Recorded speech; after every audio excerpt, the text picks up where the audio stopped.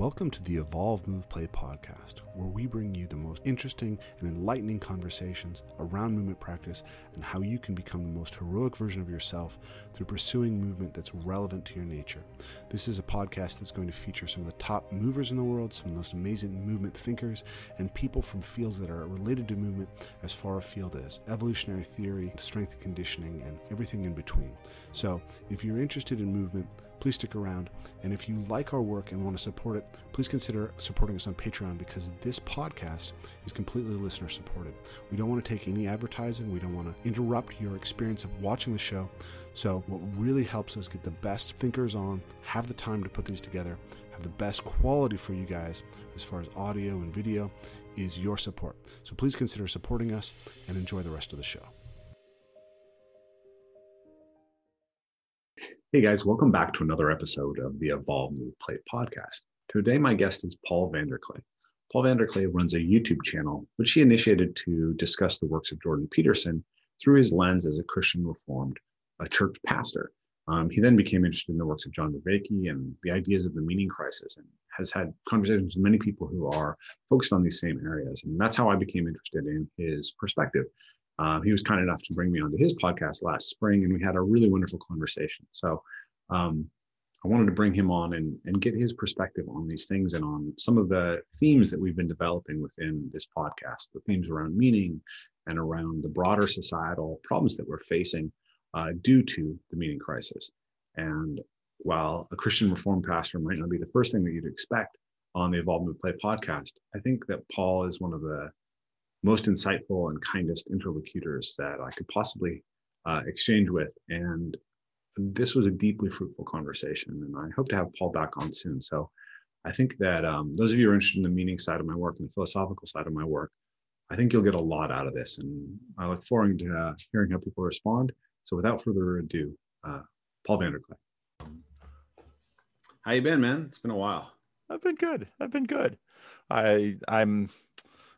think we're nearing at least maybe coming out of COVID a little bit, because a lot of my seniors have their vaccines, so they're dribbling back into church, which is just terrific to see them, and hoping that, when this pandemic thing came down, most of my congregation is over 80. And so I was really concerned about just a real loss of life. But the only person in the congregation that actually got COVID is in his 50s, like me, and he got over it pretty quickly. So that's it. So I'm pretty happy about that. Good, man. My parents are inoculated, or my mom, and my dad's not going to get inoculated because he doesn't believe in vaccines. So, but my dad's really good at not dying, so I'm less worried about him. A few years ago, he was standing in with a bucket of a tractor, cutting limbs off a tree with a chainsaw, and he hit something in the tree that bucked the chainsaw back on him. It hit him in the nose, and so so he came out all right. He's healed remarkably. He had this huge gash on his nose, and you can't even tell anymore. I don't know. But I said to him after that, I was like, man, how many of your 9 lives do you think you had left? Well, Rafe, if I was a cat, I'd been dead a long time ago. He's a character. Yeah. I mean, he almost died of malaria. He's fallen off buildings multiple times, had rolled a crane truck, and any number of fallen through glass panes on buildings he was building, all that stuff. So oh man, completely random tangent, but there it is. Yeah, well, there are folks like that. It's amazing. So, and then there are other folks, one weird thing happens, boom, they're gone. Okay, I got to tell you this, because my dad doesn't have insurance or anything, right? He's a rebel against the system. So he goes to Mexico to get dental work done. So he got an abscessed tooth last year or 2 years ago, and I was in Europe during this time, and he let it go so long that the staph got out of the tooth and into his bloodstream. And so he lost 40 pounds and was sleeping 20 hours a day. And they took him to the hospital and like, oh, he's just got a flu or something. They bring him back to the hospital and they discovered that the staph infection has gotten into his aorta and has worn a hole in his aorta.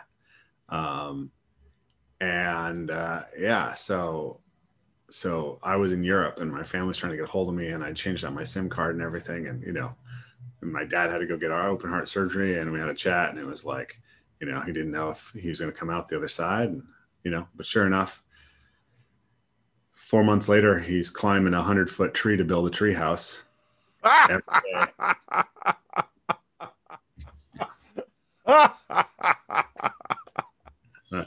my dad.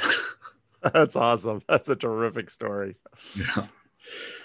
Yeah. So last year's been pretty crazy for me with COVID and the impacts on my business, and then helping to organize the Embodiment Conference. So like I told you, I kind of lost contact with a lot of folks that I wanted to be chatting with, but just couldn't reach out to anybody because it was just too much going on.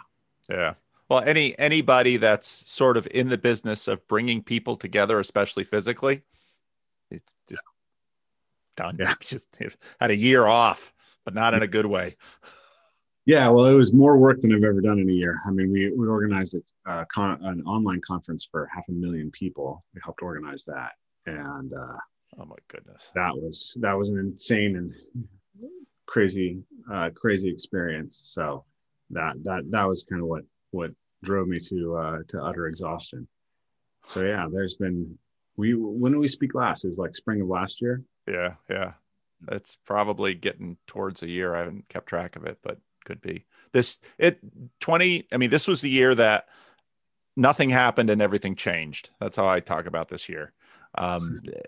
Because everyone was just at home, but the world changed. So it's a strange year.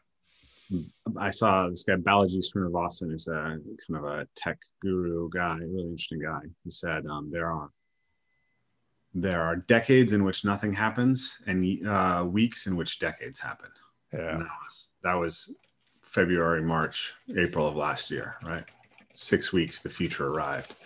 So that was quite an interesting year, and I don't know. It's interesting that we're conversing now. I feel like since we scheduled this call, like, lots of things have happened in the circles of stuff that we both like to pay attention to. I mean, Jordan Peterson is back. He's talking to Jonathan Pajot. He's talking to Brett Weinstein. He's going to talk to John Vervaeke. I'm looking forward to that one. Yeah. Yeah. So crazy. Yeah. I'm really looking forward to that. Cause I mean, obviously those two guys are pretty much they've colonized my mind more than anybody else, basically. Yeah. It'll be very, very interesting because, of course, they have a relationship that far precedes, they were colleagues far before Jordan's first wave. And, John, of course, John is John, but he's, he really pushes back on Jordan. Since he's been back in some of the more recent things, has sort of doubled down on the hero, the hero archetype, which is, of course, what Jordan is doubling down on that. And John is sort of pushing against that. So it'll be fascinating to see where their conversation goes. Yeah. Did you see my conversation with John about the heroic archetype? No. Yeah, we actually had a pretty interesting conversation about that because so John did that discussion with Anderson Todd. Yeah. And they kind of were really pushing back on that. And I made the argument to John that he was conflating the idea of the hero with the idea of the warrior, and that the warrior is I think I did see that. Yeah, just one expression of the hero. And over the course of that conversation, I think John moved a lot more towards being open to the idea that the pursuit of self-transcendence, which is sort of the way that John would frame it, can equally be framed as a hero's journey and as a pursuit of the heroic self. They're really, the becoming a sage is maybe an expression of heroism as well. And so hopefully that I mean, I think that there's really good grounds there. The interesting sort of I suppose there's a couple of interesting things. One is the interpretation of Jung, right? Because big influence on both of them, and I think Jordan sees Jung as a Christian, or at least some of the folks in this circle are arguing that that Jung was a Christian at least at the end of his life, and Vervaeke sees him as a non-theist, and then that also plays into their own positions there, right, which are quite interesting. Yeah. So there's that, but then there's the big thing for me is that I find interesting is you look at Pageau, you look at Peterson. There's this emphasis on the idea of having to live within a story. Whereas with Vervaeke, he views the story as secondary to the practice of dialogue and practices, right? And so he elevates those things. So those are tension points. But I think that they're extremely productive tension points. So yeah, I'm really excited to see what comes out of it. Yeah. No, I think you're right. I think you're right on all of those counts. It's interesting. It's interesting the way, let's say, Warrior has a negative resonance in certain communities and not in others. Because in, say, Pentecostal Christian circles, the warrior motifs are enormous, even though these are not violent communities. I mean, people are always talking about prayer warriors. And if you think about that, it's sort of like, well, that's interesting. Why? It just conjures an imaginary that people find. I think it's psychologically mobilizing for people, because obviously fight or flight, that's just a totalizing psychological experience. And so even in a highly, let's say, non-physical environment, like many Protestant churches, all of that stuff sort of gets taken up into the head, but all that acceptation happens. And I think that's partly why all of that imagery, which is deeply rooted in us, sort of gets taken up and used so pervasively.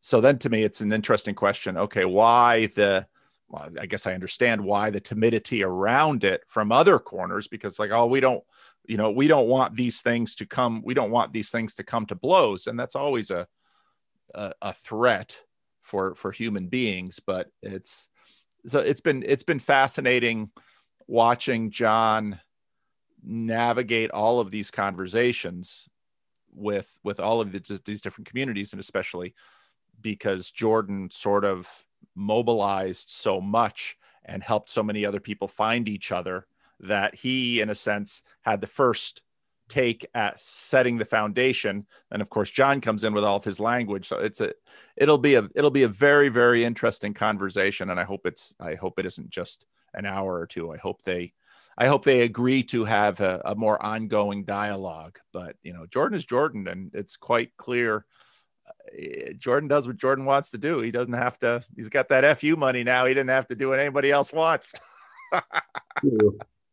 I mean, as a fan of Jordan's, I feel like his own personal health and the things about his work that at least are most intriguing to me will be better served by conversations with people like Vervaeke than by some of the bigger names that are sort of occupying the same cultural space as him. I find those conversations a lot less generative, and I think the attention they attract isn't necessarily as healthy for him. No, I agree 100%. It'll be interesting to see how the experience with the Times and that fiasco shapes this. If he sort of, lately, just the burst of his work, he's been on all sorts of podcasts. I mean, he's been everywhere all at once. We hear nothing from the guy for a year. Now he's workaholic. I mean, part of me wonders if anybody's ever sat down and say, Jordan, do you think working like this is a good idea? And Tammy made some of those comments too. It's like, might you want to ease off a little? He doesn't want to, that's for sure. He's he's Yeah. putting out stuff like mad. I mean, it's interesting. I've thought a lot about, Jordan's pick up the heaviest thing that you can carry it, and that'll give your life meaning idea. And I think that a lot of people, a lot of young men in particular, really need that message. They need the message that it's worth challenging yourself. But there's a flip side to that, which is that you can't carry the heaviest thing that you can carry forever, and it will break you, right? Even something that you can carry for a little while can break you. And that was my experience last year, right? Like I put myself into a series of obligations, and I was able to take care of all of my obligations, but they were too much for me. And it resulted in like really a loss of a lot of things that were most important to me in my own personal life. And it didn't feel really meaningful. It felt extremely alienating from myself in a way. And so I was thinking about the message, and I was thinking about, balancing with like Mihaly Csikszentmihalyi and the flow state, right? It's like the flow state is the state where you're optimally balanced between challenge and competence, right? But there's also a cycle to it. You have to like go into the relaxation aspect, and sometimes you have to challenge yourself into the anxiety, but you can't just exist at the highest level of challenge all the time. And generally, and this is something that Stephen Kotler talks about in The Rise of Superman, is that the people who have the most intense flow state experiences also often have deep depressive episodes that are associated with the other side of it. It's like your body can only run super high norepinephrine, dopamine, serotonin, testosterone for like such a period of time. And then it's like, if you burn through all your resources, you may have to let your field lay fallow for a period of time. And I think, Jordan was on top of a wave, and he said it, this, the only way to get off this wave is to crash. Yeah. He saw what was coming, but I'd hope that he'd learned the lesson that getting back up on the wave is going to result in the same crash if he keeps doing it. Is that really a good long-term strategy? Wave crash. No, it's interesting how this stuff has, I think about C.S. Lewis writing about, no one could put Lewis down when he was there at the Socratic Club, but he also wrote about how after all of his greatest victories, his faith felt the weakest. It's that same pattern of exaltation, depression. You find that in the stories of Elijah, who has this literal mountaintop peak experience, showdown with the prophets of Baal. And after that climactic victory where the prophets of Baal are slaughtered, Jezebel says, "You're dead." And he runs away and hides and basically, spends a good amount of time just cowering, and the patterns all over the place. Yeah. I mean, in my own life, I've in my training, I'm just now accepting it. It's like when I find myself hitting that wave and it's like, everything's going, it's like, it's not going to last forever, bro. Right. Enjoy it while it lasts. Yep. Be prepared for the other side of it. Yeah. And I think that there's something that needs to be said about that restorative side, that there's a little too much yang in Peterson's message for me. Yeah. I want to kind of, I guess, bring it back to the Paul VanderKlay take on the world. We're both Peterson commentators, let's say, but you've developed your own set of ideas in interaction with your role as a pastor and your reading of Peterson and Vervaeke and Tom Holland and all these other people. So one of the things that you talk about a lot is modernity and the fading of modernity. And I find this a really interesting and compelling idea, but I'm always kind of like, well, what exactly do you mean by modernity? So I think a good place to start and sort of rooting in our conversation and introducing you to my audience would be, well, what do you mean by modernity? What is this thing that is fading? I think it's in some ways McGilchrist's take of the rational mind, the mastery of the rational mind over the intuitive. So just to preface that for a second, for folks who aren't familiar, referring to the work of Ian McGilchrist, wrote a book called The Master and His Emissary. And McGilchrist, what is his background?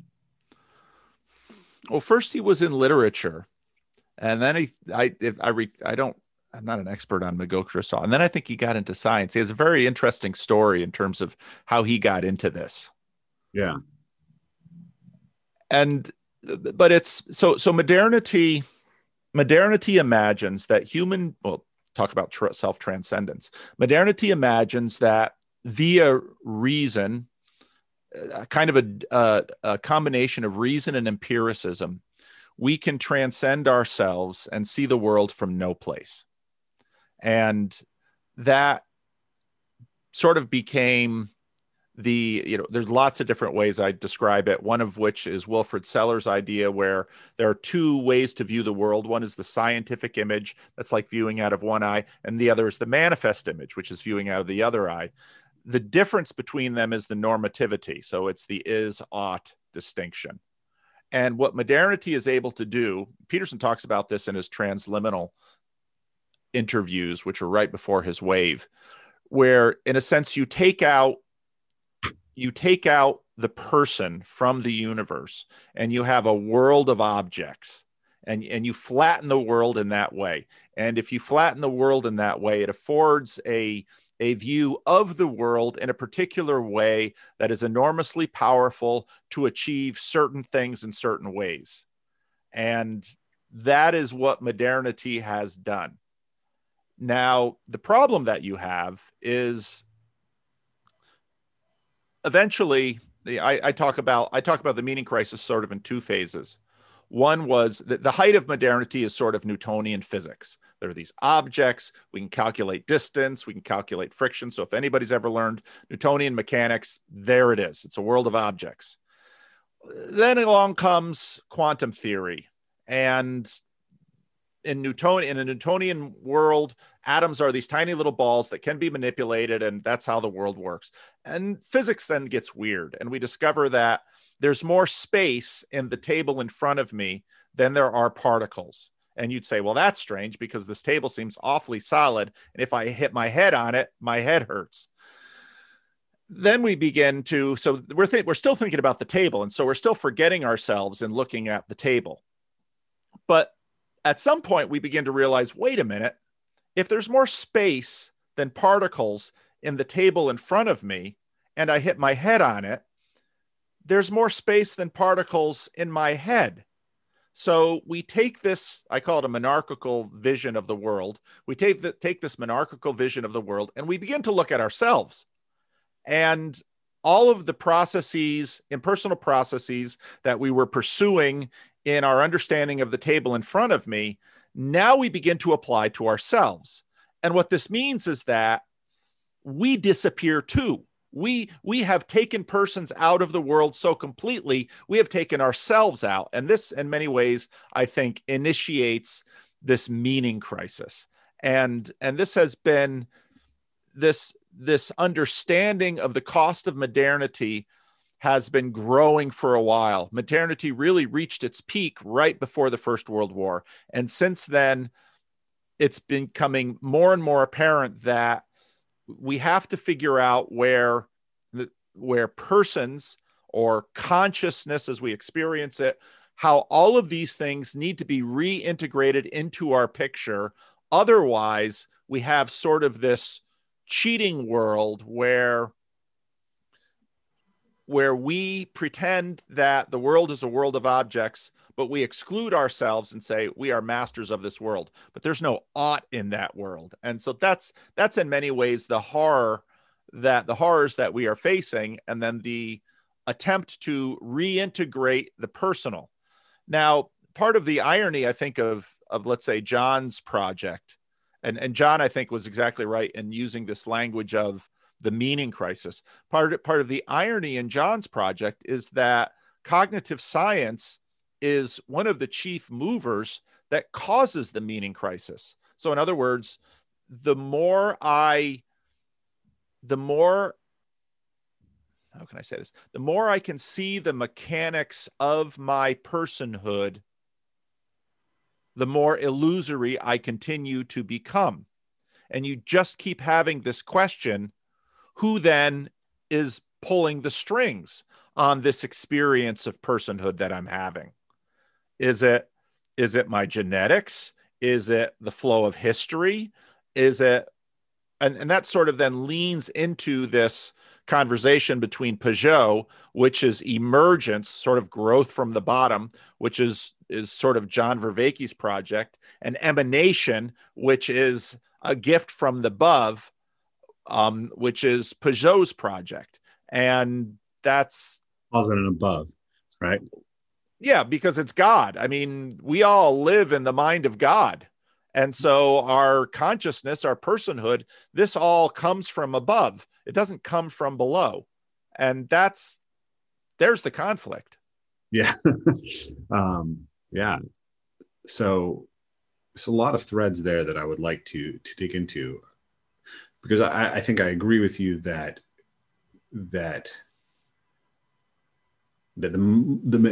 modernity, let's call it,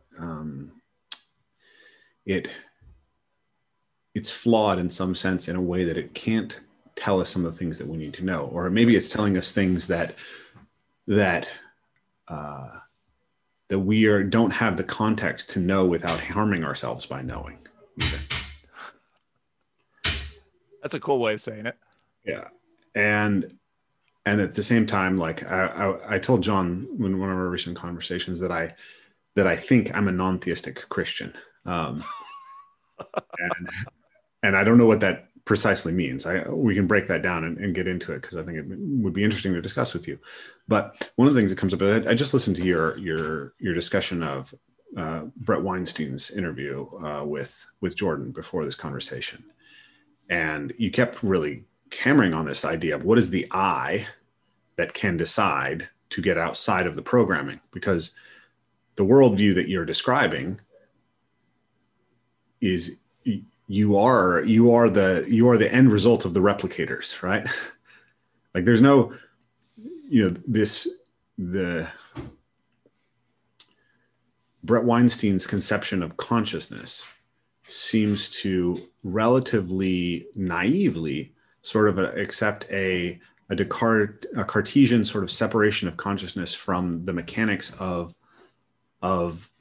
evolutionary biology, which he's conceiving as essentially like a clockwork, right, in some sense. And yet the answer to the question is sort of that thing that I don't have a definition for, we're just going to use it and it's going to get us out of the problem. Or that thing that I have no way of grounding in my axiomatic structure, I'll wave my magic wand and it will fix the problem that I've identified within my axiomatic structure. Right. And the irony, the deep irony being that, especially before all of this other stuff, you can find him on podcasts talking endlessly about, well, I can explain all of these human behaviors by virtue of this evolutionary code working itself out. Okay. Well, is you, the explainer, also a product of that code?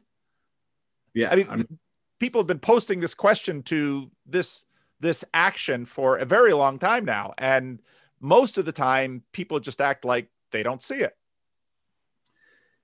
Yeah. Cognitive dissonance, I guess, right? You like, and we're obviously, everyone is potentially engaged in this.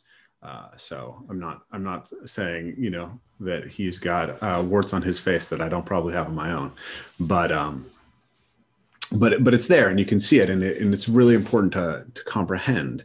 And yeah, so I'm very curious to dig into that, and I'm struggling because there's just too much for me. One thing that's actually coming up for me is the work of this philosopher, fantasy novelist, R. Scott Baker. Have you ever run into his work? No. I was talking to John Vervaeke about this as well. He's also from Toronto. He's everything but a dissertation PhD candidate in philosophy who wrote this series of fantasy novels. And the first book in the series is called The Darkness That Comes Before. Oh. And the the overarching series is called the Second Apocalypse. Mm-hmm. And the darkness that comes before is the darkness that comes before thought, right? So a thought arises in you. Where does it come from? What is its root? And essentially, he has created within his fantasy world a series of factions that kind of represent these different answers maybe to that question. So he had the main character, let's say, Kelhus, is the scion of a line of monks who have studied the Logos, right? They've studied the concept of causation for 2,000 years, and they have their sole purpose is to become the self-moving soul, to stand before the darkness that comes before everything else, right? So to become causal to everything else. And then they re-enter the world of men, and the world of men that they enter is a world that is, as Baker conceives, the world of the pre-modern, right? Like this is like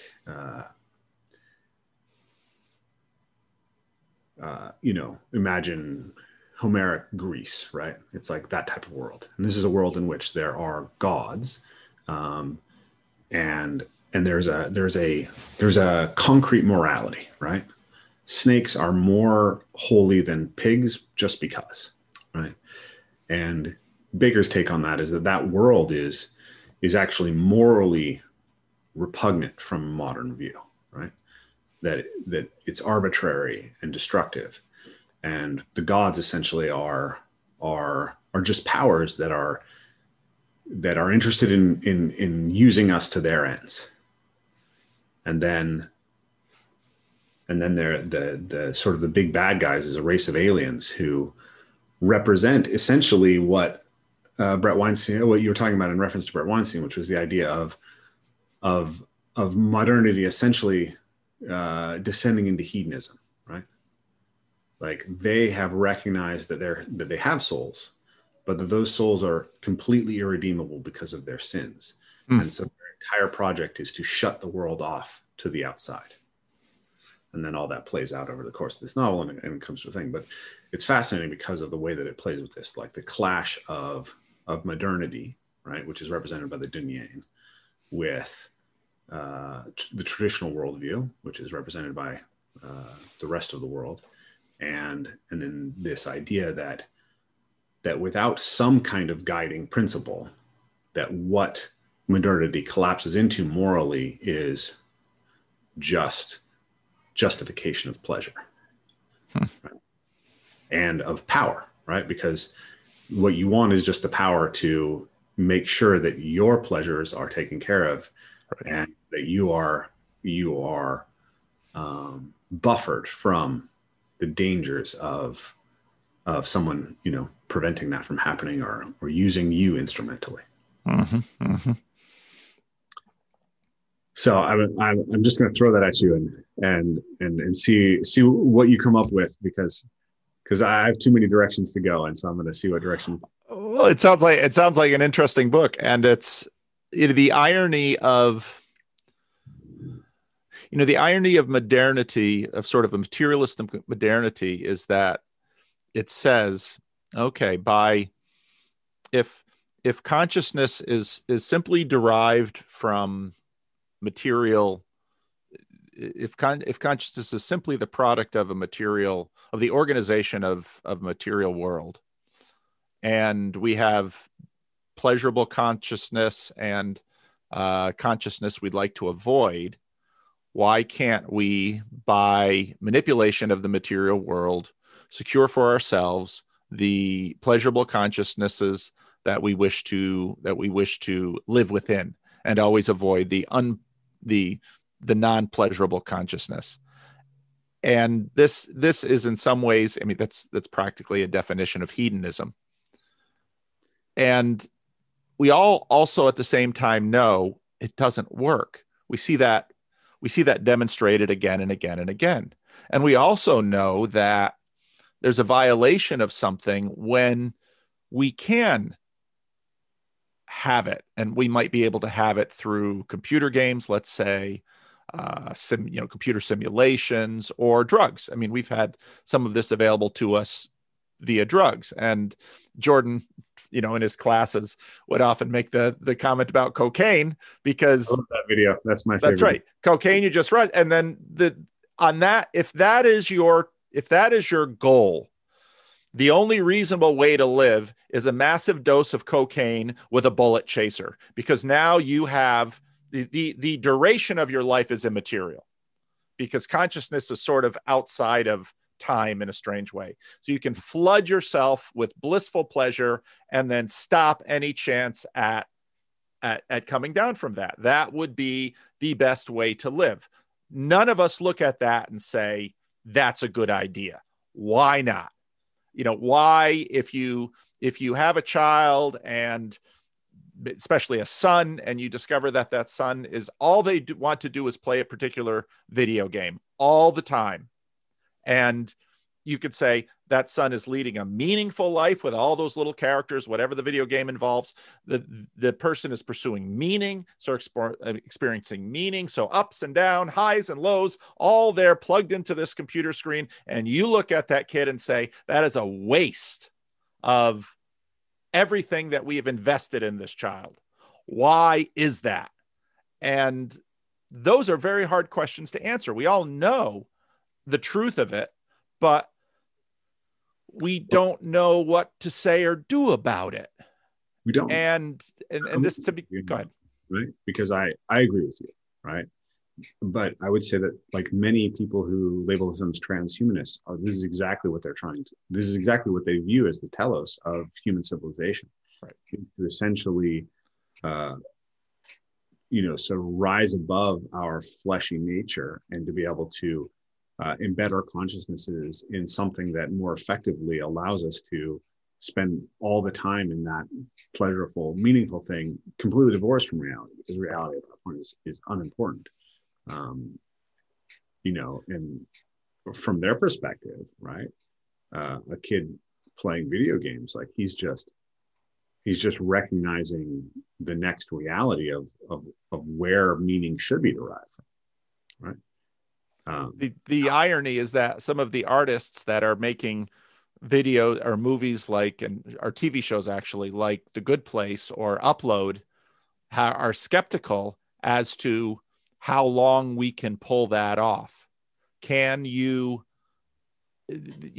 because those shows sort of play with afterlife questions, but it's interesting that people looking at that say, and eternity and an afterlife is something that's undesirable because we will get bored. It's interesting. So I totally get that perspective, right? Yeah. Like when someone describes heaven, right, to me, it sounds incredibly insipid and boring, right? The general descriptions of heaven, like let's all sit on clouds and play harps and sing forever, right? No sex, no violence, no conflict to spicing up life, right? I think it was Solzhenitsyn who said, right, if you gave humans nothing to do but prepare wonderful food and propagate the species, the first thing they would do is break something just so something interesting would happen. Dostoevsky, Notes from the Underground. Yep. Okay. We have Spite. That's, if you've never read, it's a fascinating little book. Yeah, I need to read that one. So I tried to read Jordan Peterson's reading list, and so I did Crime and Punishment, which was hard but good, and then I did the Brothers Karamazov, and at the end of the Brothers Karamazov, I was like,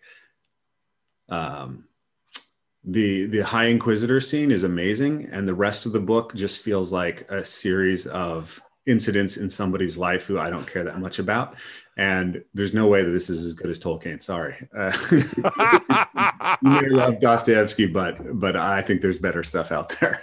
Notes from the Underground is small. And there's actually a little video, Notes from the Underground in 10 minutes, and you get the gist of it on YouTube. It's a good video. So yeah, I can definitely do that. But yeah, Brothers Karamazov definitely put me off Dostoevsky for a minute.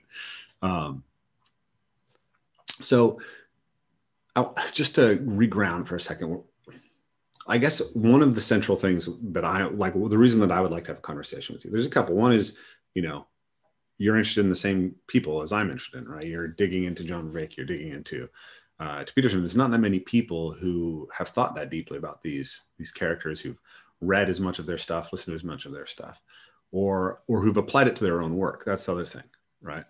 I actually take Vervaekeanism and Petersonism and all this stuff, and I apply it to teaching parkour and martial arts. You do that to being a pastor, and so that gives us a common ground. But most of my life, I would say that or the largest segment of my life has been spent as a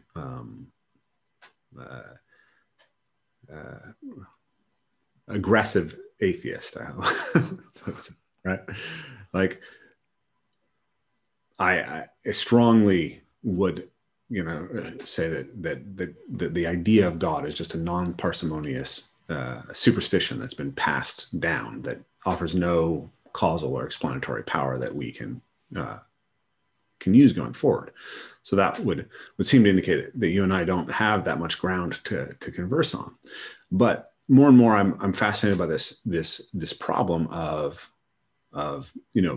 Peter. One of the great quotes, I think, is, we have the knowledge to build a nuclear bomb, and we don't have the wisdom not to. Right? That's something Peterson says. All right, we have become gods, but for the wisdom. Right, that's another way of saying it. And I'm increasingly convinced that atheism is impossible. Right, like that. You can aver the non-existence of a supernatural outside, and I think I do. But you always have powers and principalities that are driving you, that are above and beyond what you will ever even conceptually be able to perfectly describe. And we have an inherent tendency to align ourselves in these things. And if we're not proactively thinking about or trying to answer that question intelligently, that can go very wrong. that's what it looks like to me. Yeah. So man, there's so many roads there. But what I want to get at is this. So let's say that we agree that religion is a necessary component of a well-structured human society, or maybe even a well-lived human life, on some level or another. And at the same time, you and I are speaking to each other over the internet using computers and microphones and cameras. And all of those things are products of scientific epistemology, right? And so often when people speak to the religious, speak to the spiritual, it seems to me that the epistemologies are just either unclear, I don't get what the epistemologies are, or they're incoherent. And especially they seem to want to colonize the space that scientific stuff has already colonized. So I really like Peterson, obviously, and he starts his book, Maps of Meaning, with there's two ways to look at the world. We can look at it as a world of objects, and we can look at it as a place of action. And I see that as a challenge to modernity, but it's also a challenge to the religious, because it's kind of saying, in the realm of objects, your claims now have to be subservient to claims that are rooted in the world of objects. That's how I read that. And I think that John's probably closer to bringing these things together for me than anybody. But I'm still not 100% satisfied by anything that I see out there. And I'm not sure that John's solution is scalable, right? I think that it might work really, really well for highly cognitively sophisticated people who want to work super hard to understand how the world works.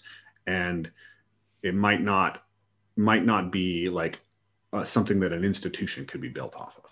And so when we talk about that Brett Weinstein conversation, it's like, we have this central problem, which is, I think it's true, Jordan Hall and Daniel Schmachtenberger and all these people are talking about it. We're running strategies, or we're running behavioral strategies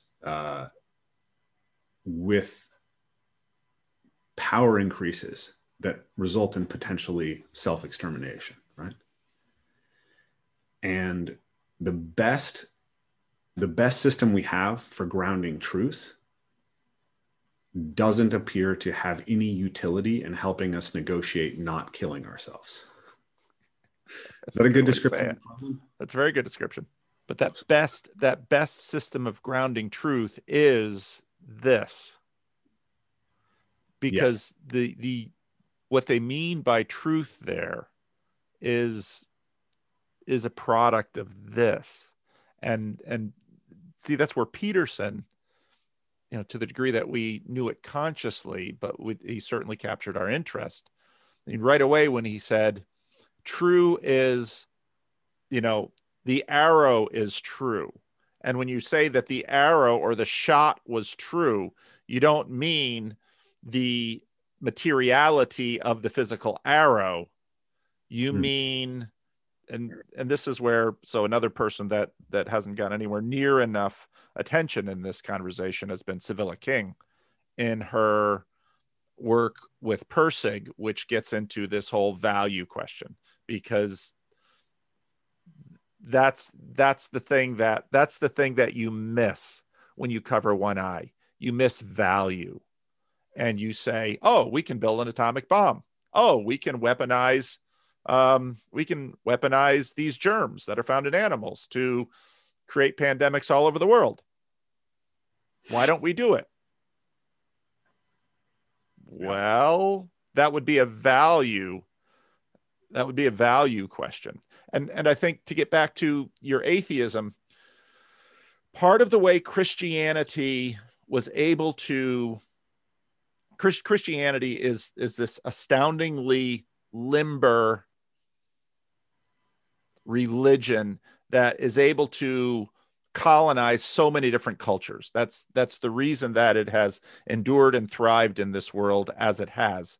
And part of the way it snuck into modernity was by making God a thing. And so when atheists object to the thingness of God, they're really objecting to kind of the adaptation that Christianity took in modernity to bring God into the world of objects.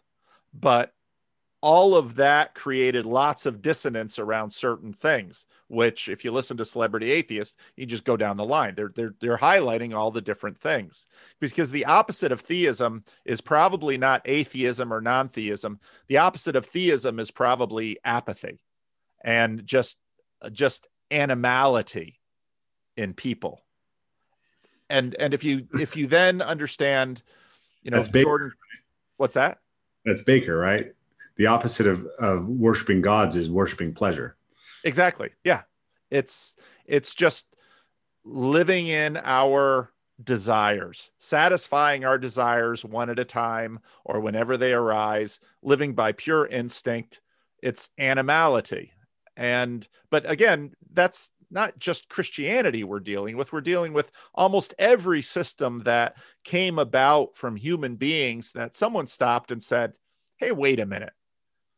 Just living, satisfying each conscious desire that has come upon my screen one at a time doesn't actually work, because very quickly, C.S. Lewis talks about this with respect to instinct, that the problem with instinct is not that, we don't have them. The problem is you can't put them in a hierarchy. Lewis doesn't use that language, but that's essentially what he says.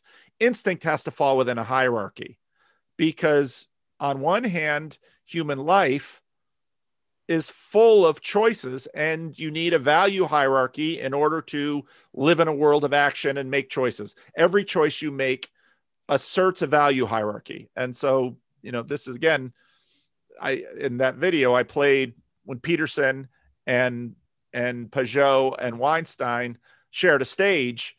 I mean, Brett kept talking about higher and lower in this, and Pageau's, pulling out his hair saying, This is incoherent. You are smuggling in value hierarchies here.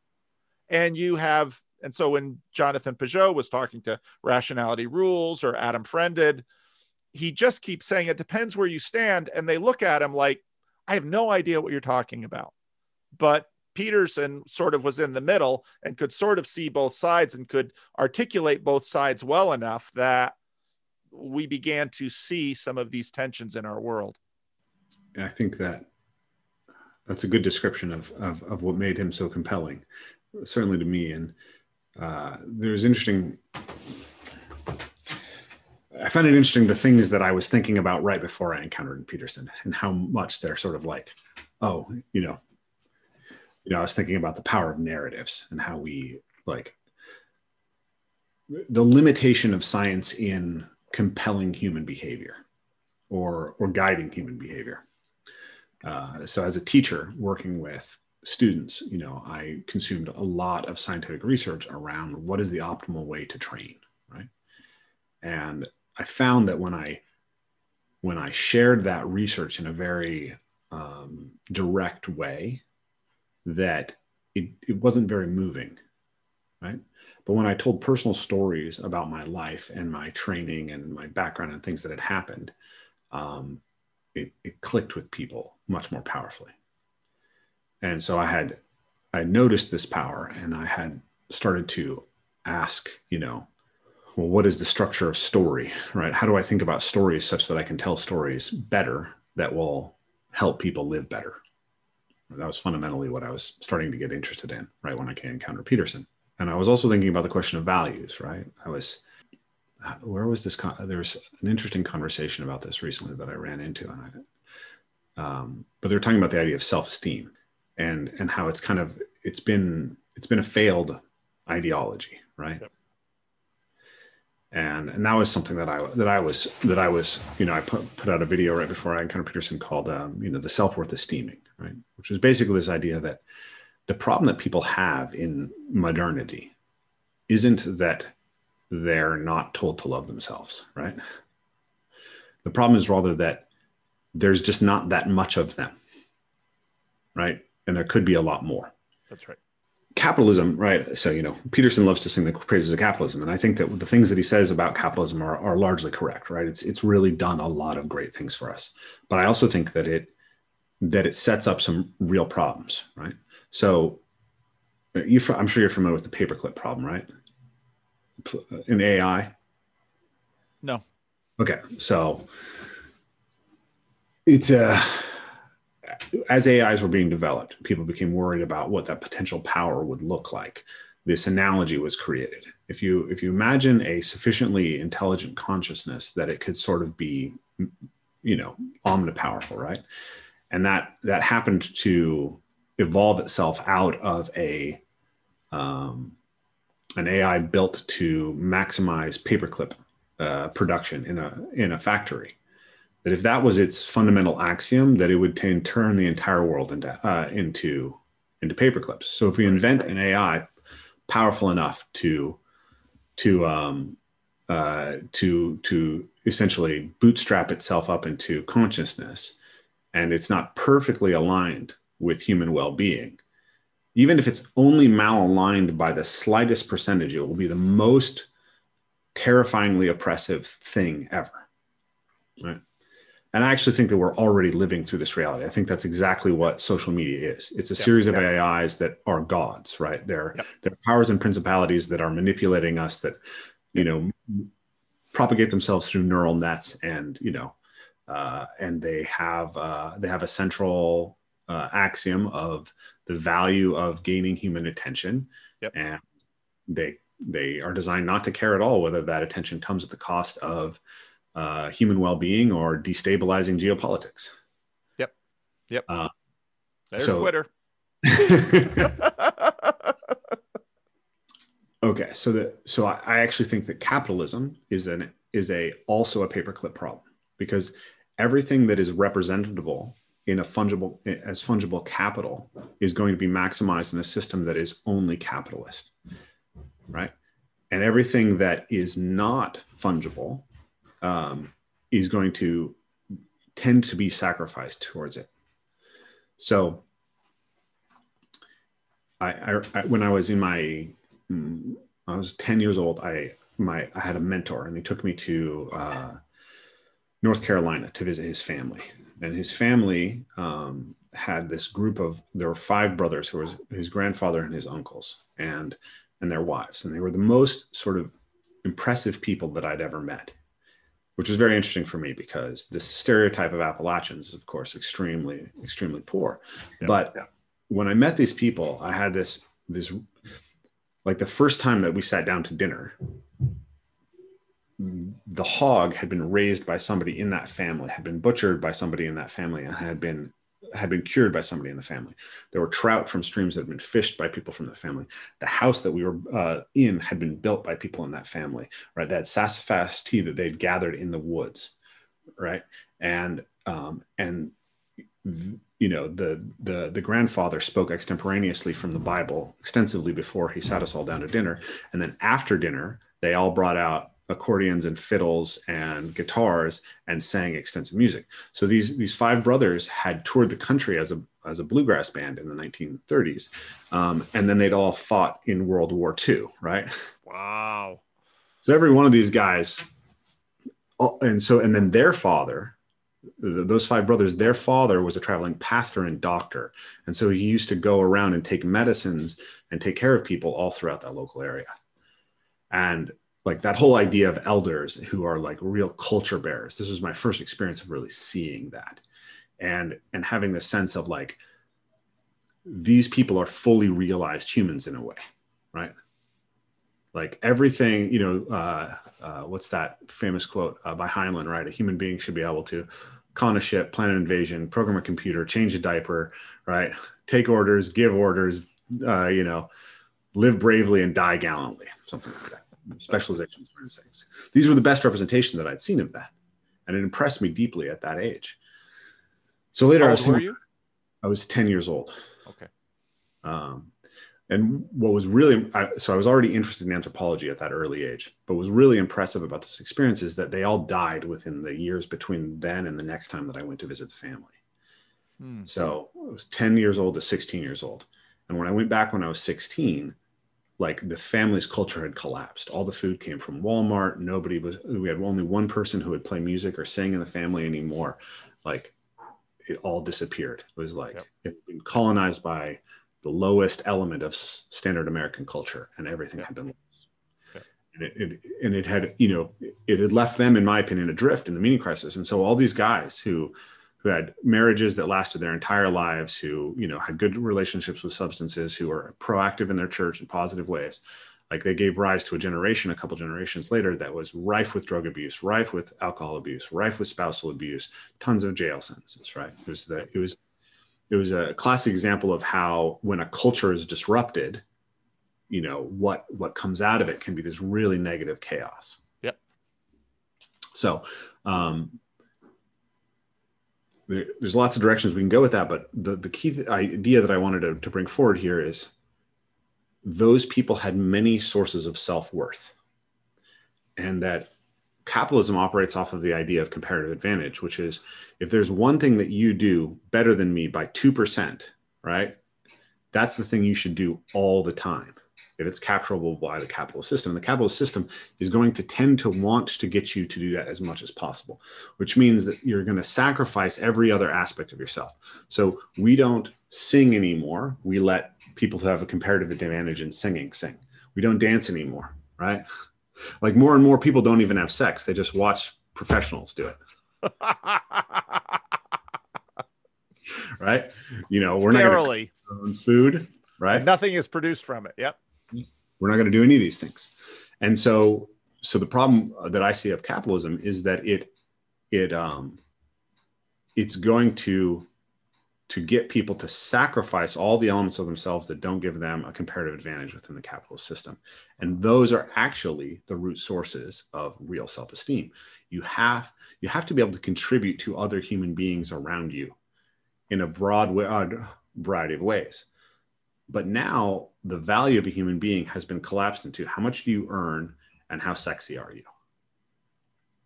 And those aren't sufficient grounds for for self-esteem. Yeah. That's really good. Thank you. That's really good. No, I get it. That's a keeper. I got to keep that one. That's in there. Yeah. That's really good. And it's amazing how, so the culture when you were 10, the culture that you visited, that was an achievement. And that was an achievement of generations of people working together at something that nobody could have sat down and written that out on a napkin. Yeah. But they were all, so when Peterson was talking to Pageau, he's, they all had a sense of better, but the better was rich. The better was multi-layered. It wasn't just better in terms of that difference in capitalism that you talked about. No, that's true. And so one of the people that I speak to regularly now, I've taken on some people pastorally, as it were, and one person I talk to quite regularly works a lot with indigenous communities. He's a psychologist, and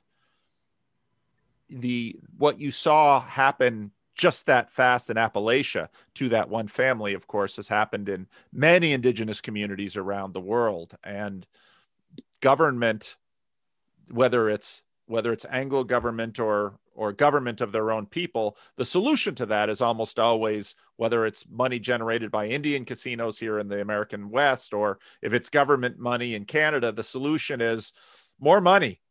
And it doesn't work. So I have a very funny life history. So my only experience of organized religion as a child was something called the Red Cedar Circle, which was a revival of Native American beliefs taught by a man named Johnny Moses. So Johnny Moses had been raised to be a storyteller in the traditions of the Tulalip people, I believe. And so he was a memorizer. He memorized the stories, right? He had a gift for memorizing. And then as a child, he was taken away and sent to a boarding school and punished for speaking his native language. And then later he, started to share these stories and the practices, the shamanic practices of his local tradition. And my mentor took me and I got involved between, say, 8 and 13 years old. And so it was mostly white people LARPing. It was a lot of ex-Catholics, actually, who were deeply traumatized by their Catholic faith and finding somewhere else where they could confess their sins. But I did get to spend some time with the Native American community, and I did get to see and get a sense for the damage that caused. And so one of the conversations I've had with Vivek, he's touched on this quite a bit, because he talks about this in the book, Zombies in Western Culture, right? He talks about the idea of domicide, and he gives the example of the Hellenistic world, and the example of, I believe it was a Cree tribe, the Narrow Falls Cree tribe, or it was one of these tribes, right? And what I think of is those Appalachian people. And I actually think that, like, this is the problem of modernity in broader scale, right? And this is also, I think, one of the biggest reasons why we see ethnic conflicts or ethnic differences, is because we're all victims of this thing, but it's played out differently for people based on kind of what they had to donate to surviving in the new situation, right? So if you're in Boston, right, and you're in the upper class Bostonian, right, modernity doesn't crash on you quite as hard because you're getting the updates more regularly, right? And then you go into the backwoods of Appalachia and you might miss 10 updates, and then the next update that comes in, it just crashes your whole system completely. And then if you imagine that you're a Native American tribe, right, and it's like, well, modernity shows up and you don't have almost any of the precedents for it. Yeah. The adaptation phase is incredibly painful. And that's actually, this is another interesting line that I'm thinking about, but I actually think that parkour and other sort of, I think of them as like liminal subcultures, but they act as bridges, right? Like you can do parkour or skateboarding or snowboarding, and it's not, it may have arisen in the West, but it's not that Western coded. And so it becomes this place where those differences can sort of be left aside. And there's this common third space that people can come. That's why I think that a lot of times these like hip hop culture have become such amazing homes for people and ways of finding success for people from communities like that. I think the issue is far older than modernity. Modernity became a very powerful one and did it on a scale and in a time frame that was exceptional. But you can read, if you look, for example, so if you read the Bible, a lot of scholars believe that many of the books of the Old Testament arose in their present form around the time of at least some of the older books, around the time of the Babylonian exile. Mm-hmm. And, if you read the Psalms, how can we, our captors call out, sing us one of the songs of Zion. How can we sing the songs of Zion in this foreign land? The exiles are weeping because it's the domicide, that they've been ripped out of their home. Before the Babylonians did this to the Hebrews, of course, the Assyrians made an art of it, because when they would conquer a land, the way, it would be like once when the U.S. toppled Saddam Hussein, we decided to move Iraqis out of Iraq and bring them around the world, and then just take other people. We'll take some people from the Philippines, and we'll take some Africans, and we'll take some South Americans and some North Americans and some Europeans, and we'll repopulate Iraq with all of these people from all over the world, so that they will, that's intentional domicide, because once you sort of destroy a culture, you have to plant a new one. And in fact, so then you get into the New Testament period, the Samaritans were the people that the Assyrians had resettled in the land. And then if you look in the ancient world, well, how do you respond to that? So they basically had at least according to the Judeans, they basically had a rewritten text of the books of Moses, but now skewed towards Mount Gerizim and, adapted to them. So they took what was sort of in the land and adapted it to their new context in order to fabricate for themselves a mythology upon which to run. Mm-hmm. And, Tolkien, there's always this question, well, what was Tolkien doing? Well, Tolkien said, I am writing a mythology. I'm writing a mythology for us. And of course, Tolkien's mythology is highly modern in that there's really no religion of Middle Earth. The religion is built in, and that's in some ways the best mythology, because it sort of sidesteps the modern invention, as Tom Holland, as you can get from Tom Holland, the modern invention of religion, because religion is sort of this new invention that comes up in, especially in Protestantism. So it isn't just modernity. Modernity has been more effective because modernity actually managed to why buy bacon at Walmart instead of raising the hog, butchering the hog, curing the hog? Modernity in a sense offers an exchange. Say, hey, doing all of that work like you used to do, that was a lot of work. Here at this very reasonable price, just go to Walmart and buy the bacon. Okay. I just had a thought. I want to throw it at you because I think it feels like an interesting thought. So when you buy bacon from Walmart, instead of raising pigs anymore, what you get is cheap bacon, right? You get participation in the capitalist system. You get, in some sense, you get power, right? Yeah. You have time now to do whatever you want, right? Seems like a great bargain. What you sacrifice is your identity and your tradition and who you've been. And so in some sense, modernity has continually offered us this thing. you can have an iPhone, right? You just have to sacrifice what gives meaning to your life. That's right. That's right. That's right. There's a member of my local meetup who is married to a Native American woman, and he has a lot of different little speeches about a bunch of different things. But one of his things is about the box. And he talked about the fact that the American government came in, oh, these Native Americans, we totally destroyed their culture, you know, out of this wealth of sort of performative sympathy. Let's give all these women and children food in a box. And my friend believes that completely destroyed any hope of actually having an integral society in that group, because now the women who used to sort of depend on the men for food, and so that mutual dependence created an economy that had plenty of stress and strain in it, but actually kept the men and the women and the children together. Well, now the women don't need a man because the government gives them a box of food. And so what are the men going to do? And our lives are full of, this kind of thing.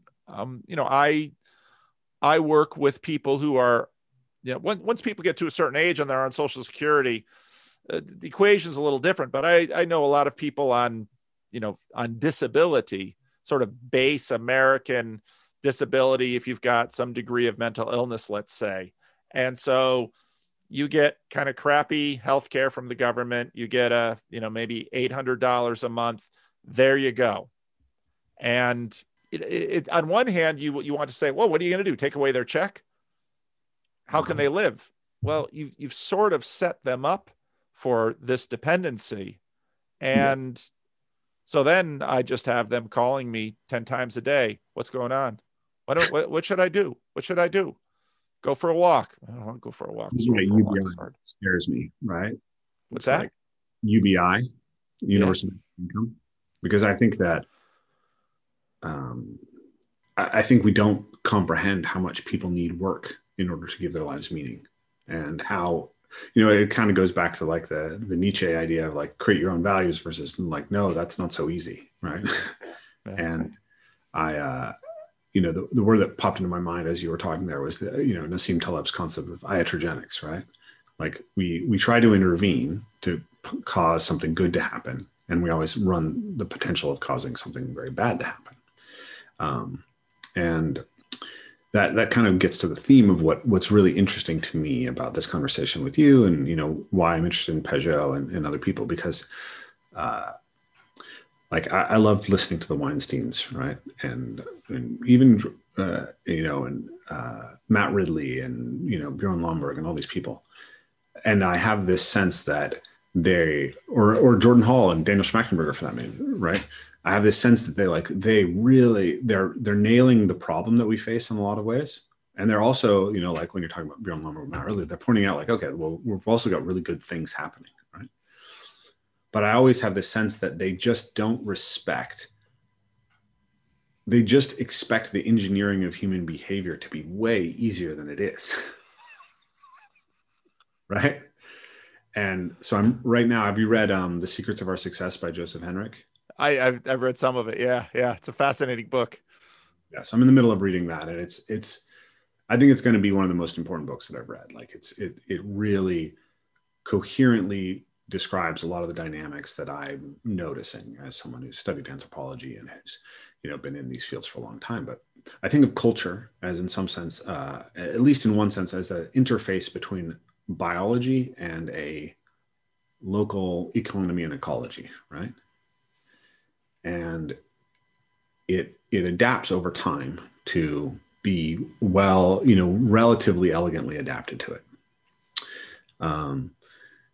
The issue with modernity is that the ecology and the economy are now changing much more rapidly than they ever have in the past. And the thing is that evolutionary processes are dirty when they're forced to happen rapidly, right? So in programming, they talk about kludges, right?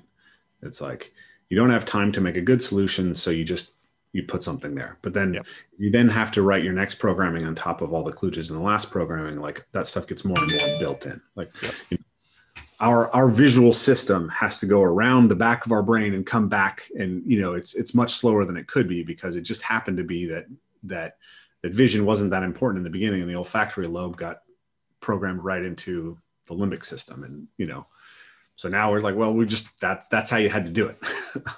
Yep. There's no going back. Yep. So I have a sense that Brett's project of like, we're just going to transcend our biology, I don't think that's easy. When he says, I don't care what happens, I wouldn't put you in a gas chamber, I think, I bet you I could push enough of your buttons to make you do something really gnarly. And it isn't that hard. Yeah, it isn't that hard. Well, I think that's one of the most compelling points that I think Peterson has, is right. Like, don't be so sure, right? Like, I've gone through that journey a little bit myself. I've had some pretty traumatic things happen to me. I've gone through some stuff in my life, and I've gone through obsessive ideation about very dark things, right?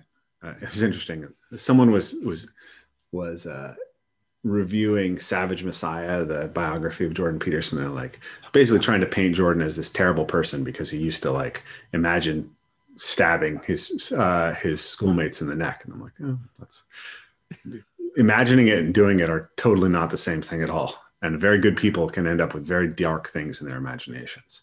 So, what so amazes me is that I listen to and read and see all of these people that say things like this, and I think, you have been just either you're a liar, or you've been so enormously privileged to have lived safe from what to me has been just common human depravity.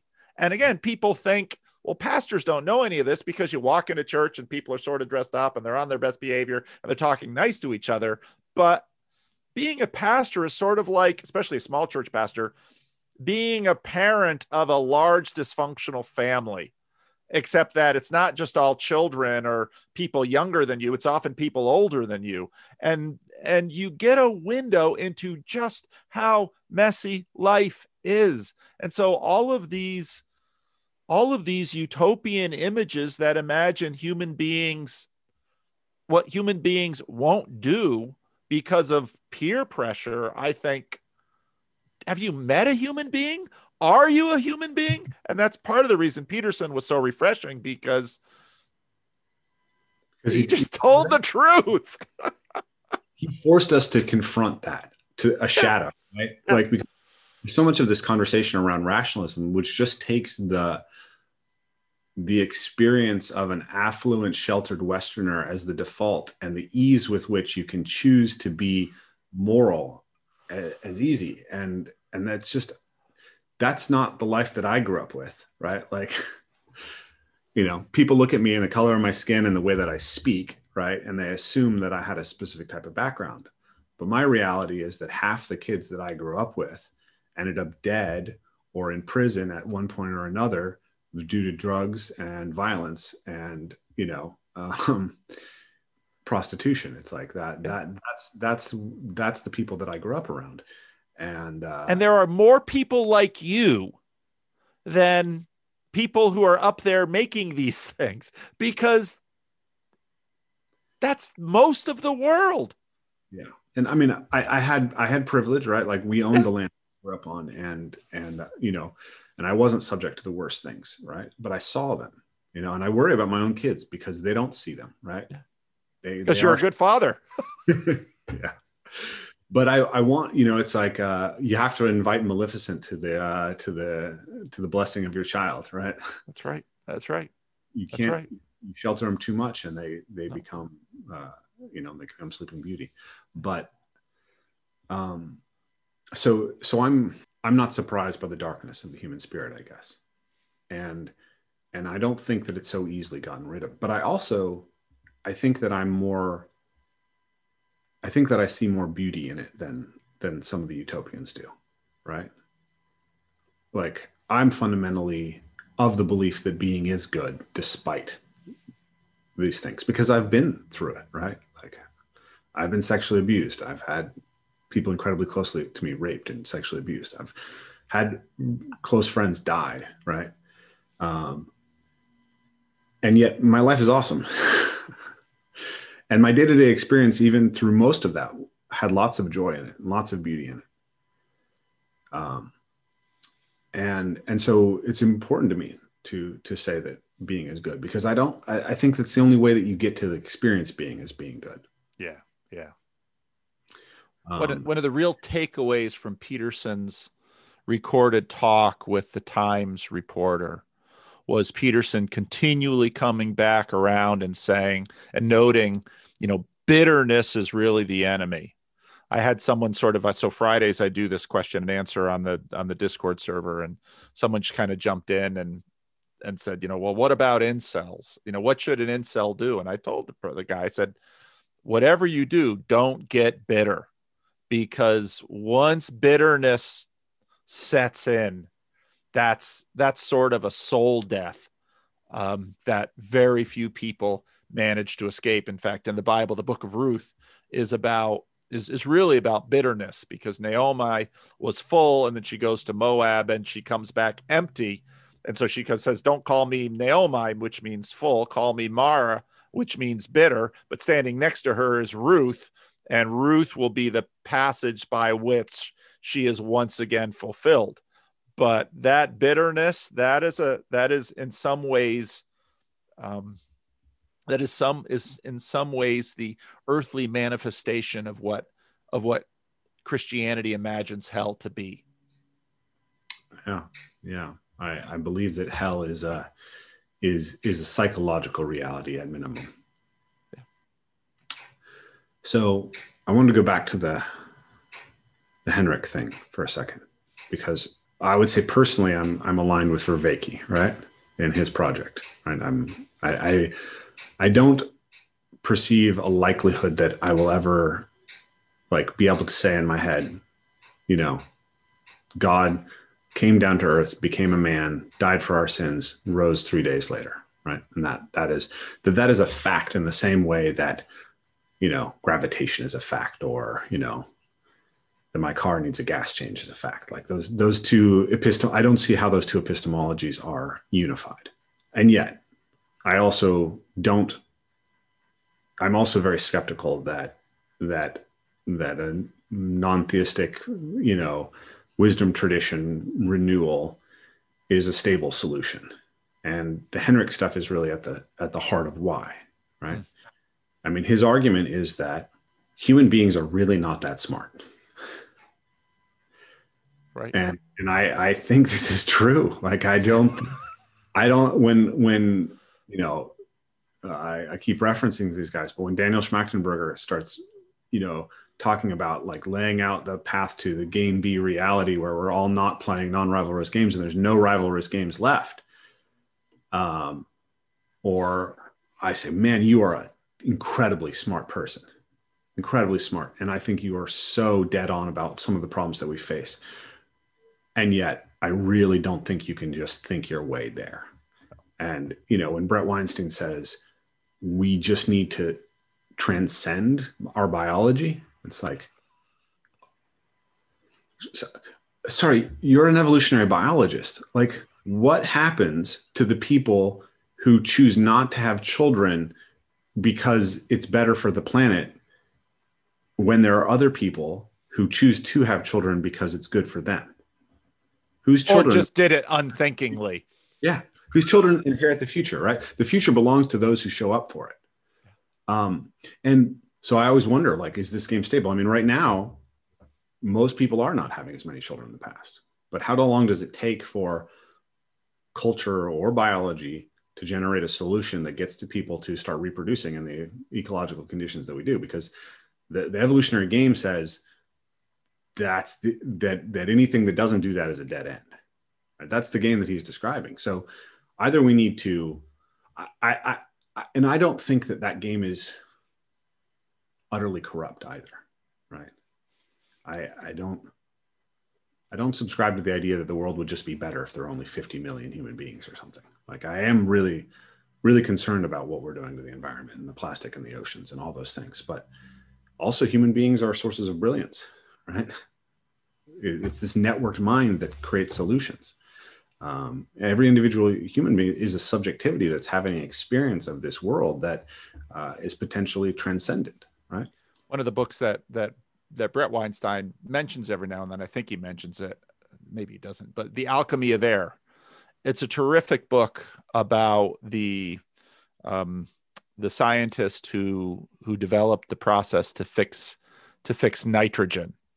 And the book goes through the reality that before the First World War, I mean, one of the most important places on the planet was, in fact, a war was fought over an island off of South America that was just full of bat guano, because the only way to keep Germany feeding its masses was to mine that guano and get it over to Europe, because it was the only source of fertilizer. And so a Jew in Germany developed, the process to fix nitrogen from the atmosphere so that two things could happen: so that artificial fertilizers could be developed to replenish the soil all over the world, and so that munitions could continue to be built for Germany, because you need nitrogen for both explosives and fertilizer, which of course came together in Oklahoma City. But he also developed Zyklon, the gas that was used to exterminate the Jews in the Second World War. And also talked about the fact that, wow, because we were able to do this, say without artificial fertilizer, the planet might have a carrying capacity optimally of between 3 and 4 billion people. Mm-hmm. Because of artificial fertilizer, we have developed this. But in the meantime, we have messed up the nitrogen cycle. This is actually a huge problem that few people talk about, partly because there are so many huge problems, and that we usually just sort of focus on either the problem that is close to us or the one that is getting all the attention for all these capitalist news reasons. I mean, the whole thing is an astounding mess. And one of my favorite C.S. Lewis essays is Life in an Atomic Age, because Lewis in the 40s, after the Russians got the bomb, everybody in England was freaking out because, well, they felt a little better just having the Americans have the bomb. But then when the Russians got the bomb now, and Lewis's great essay basically says, yeah, but what kind of world did you think you were living in? Because everything about this world says we're just one step away from a collapse. And it has been this way for forever, because we've seen that in smaller societies, and the Weinsteins are right. We now have the capacity to see the whole system collapse. But then again, please tell me what scientist says it will never collapse. Well, I mean, what is the fate of 99.9% of every species that's existed on Earth? Yeah. This is why I talk. This is the age of decay. This is how life is, and that is the most. You cannot get around that fact about this material existence we are living right now. There's no getting around it. So we face always the problem of decay, right? Yes. We face the problem of potential and things arising. And so coming back to the theme that I'm really trying to grapple with, and I want to talk to you about. So humans aren't that smart, let's say. And Heinrich demonstrates, including the both of us. Yeah. Heinrich demonstrates in the book by looking at experiments that show that for pure problem-solving ability, removed from cultural context, we don't outperform chimpanzees. In some scenarios, we have biases that actually make us underperform chimpanzees. Yep. But we have this profound capacity for imitation, which allows culture to propagate. So we've essentially created a second Darwinian space in our shared neural networks that allows the honing of adaptive behaviors. But those adaptive behaviors are not rationally decided on and built up, right?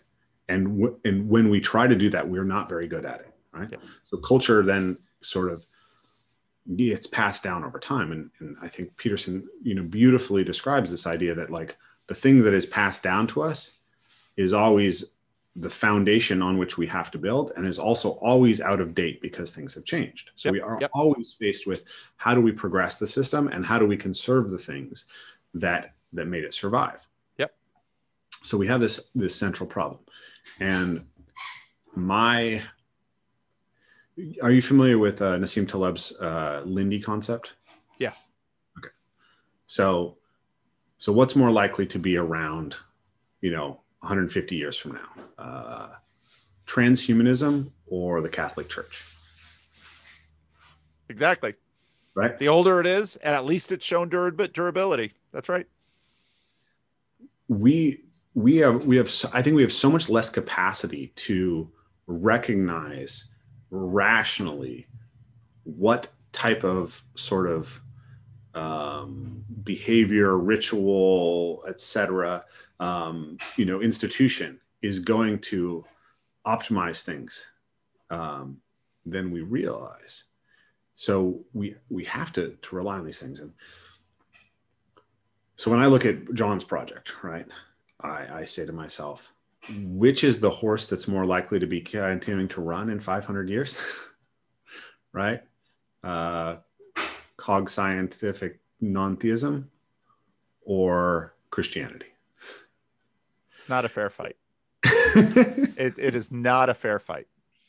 It's not even close. So I'm standing over here and I'll tell you, I'm a non-theist, right? Right. I'm a non-theist, but I want to interrogate the idea that the only viable solution in some sense, the only thing that has persistently been a vehicle for creating these types of changes that we need over a long period of time is a religion. Yep. And there's only a few of them that are potentially congruent with the type of system that we're in. Yep. Right. And at the same time, okay, so I'm going to explain my idea about non-theistic Christianity for a second.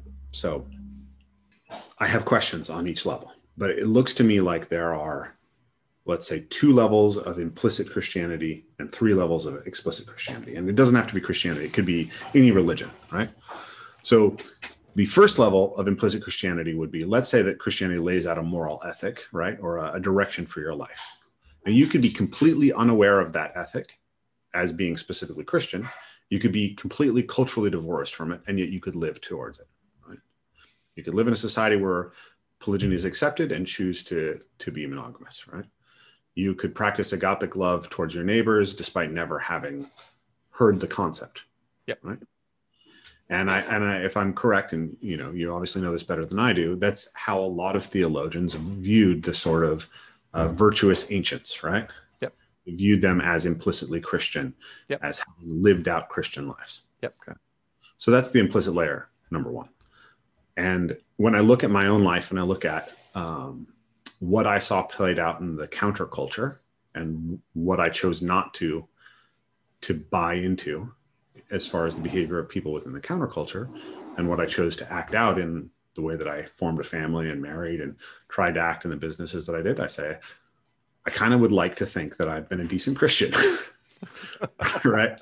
Yep. From a moral ethical level. That seems like an admirable thing. And I'm not sure that I have another thing that I could describe as more admirable. So that's layer number one. Layer number two is, and this one's a killer for me, and I don't understand it completely, but layer number two is, religions provide a cultural grammar that informs the metaphors that we use, that informs the institutions that we create, that informs the norms that we have, that structures our reality. And that thing has been around for 2,000 years, giving rise to all these aspects of the West that we take for granted, and we don't know. We don't know where that ends, right? Like, I listened to Steven Pinker talk to Jordan Peterson, and he was sort of like, well, it kind of just arises, everything that's good about the West arises sui generis in 1700 with Descartes and Kant. And I mean, maybe Christianity had some role to play, but, to me, it just looks like the same medieval superstition as everywhere else, right? And I'm like, maybe, like that doesn't okay. seem very deeply thought out perspective to me. All right. And I understand why someone would come through it, because like I remember the evangelical creationist battles of the 1990s, and you could be like, well, clearly that thing isn't the thing that gave rise to what we're trying to do, right? That just doesn't satisfy me, and so I think that I think there's incredible brilliance and wisdom in Buddhism, and I'm also very, very skeptical that you can graft it onto Western society in anything like a direct sort of rational way. Like it could grow within Western society and become a thing. But I don't think it's like, wait, we're all Buddhists now. Like I'm very skeptical that that's a thing. Like I saw a bunch of white people try to do that with Sasiwas when I was in my teens, and I didn't think they were very successful. So that's number two. So then on the explicit layer, you could say, without accepting any of the supernatural claims, you could believe that Christ was a great moral teacher and that his exemplar was something that you would want to act out. And then you could try to act that out explicitly. Right? And then the last layer, or the next layer is you enter into a practice with other Christians of doing it. And this is where the Pageau conversation with Peterson was so interesting to me, because that's very scary to me. Why? Can we come back to why? Absolutely. Come back to why. And then there is accepting the Christian epistemology or ontology of the nature of being, and what that story of Christ's death and resurrection means, right? What does it mean to say that is real, right? And this is where I'm like, I don't think that Peterson would describe himself in the same way that I do, but I think that we're fundamentally in the same place. That we accept the three layers, that we're intrigued by the fourth layer, but haven't yet been able to act on it, and that we can't really accept the fifth layer. Like I think Peterson is more open to accepting it, but he hasn't. It's clear that he hasn't, right? But I don't even know what the fifth layer is, because when you describe your beliefs, and when Jonathan describes his beliefs, and when I think about the beliefs of the Christians I encounter, I don't actually know that they're the same thing or what they really are, right? Yeah. I can't grasp, because,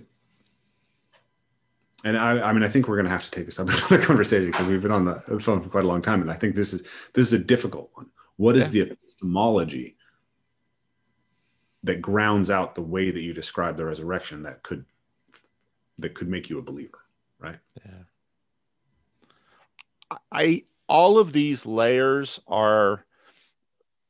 they're distinct in that we can recognize them as being distinct, but they are all, of course, models of one thing. And see, what I would argue is that when you sacrifice for your children, when you put their needs ahead of your own. I mean, and nobody, I remember when John Vervaeke did that little talk on agape at the end of, I think, 15 of the Awakening from the Meaning Crisis. Myself and other Christians were like, our jaws just dropped, and I'm a preacher. I'm supposed to talk about this stuff. And he just talked about it in a way that I thought, I'm feverishly taking this in, because I'm going to duplicate this thing, because he just said it so well.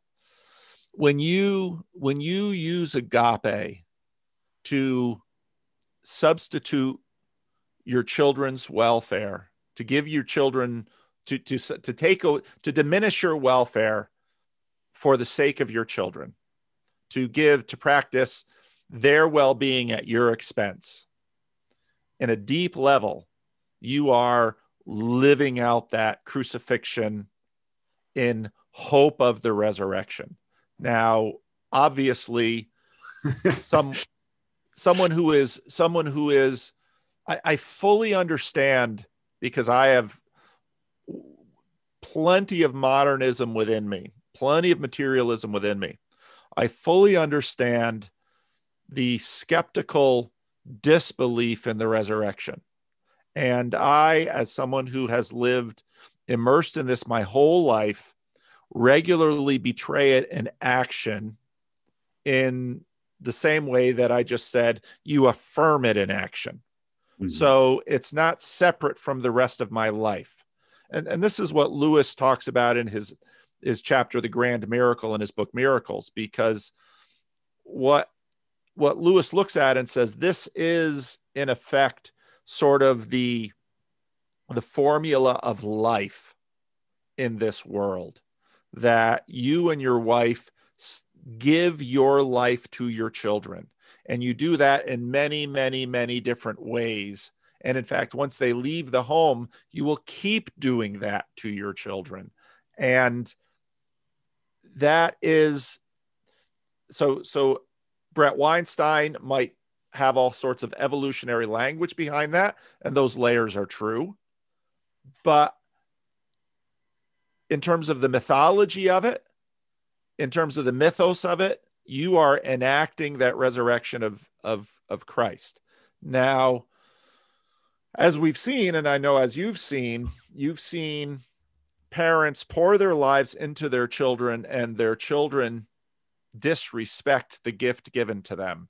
They betray their parents, and they do so at such levels that even normally good parents are tempted to disown their children, to have regrets about the investment that they poured into their children.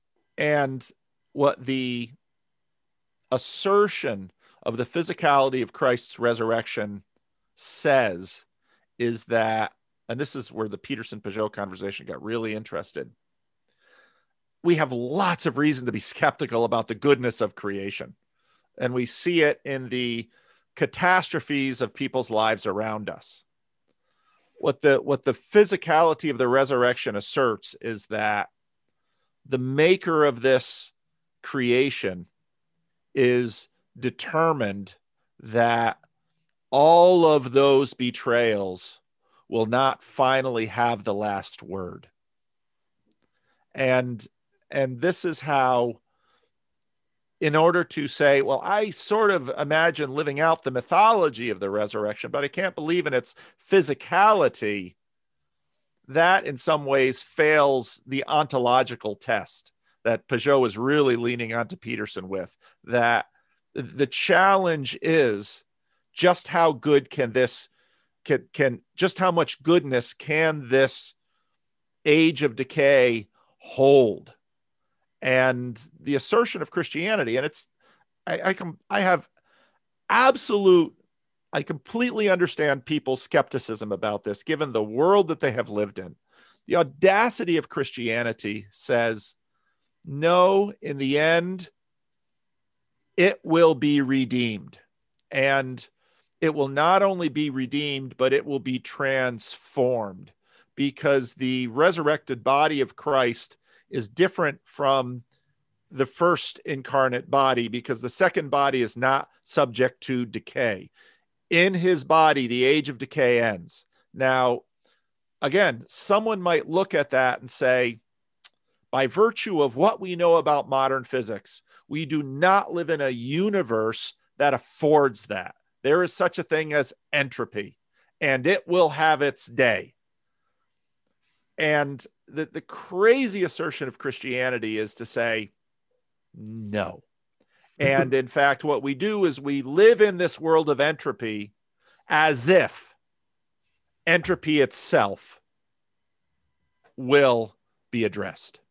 And that is audacious. But the crazy thing is, that is actually what brings life in this world, because you enact it every day when you've had a long day, you've been working hard, you're trying to make money, you're trying to do meaningful things, but those doggone children, they need to be fed and clothed and taken care of and read to and listened to every darn day. And then when they leave your home, you're still going to even worry about them. And not only are you worried about your kids, you're even worried about your father that has more lives than 9.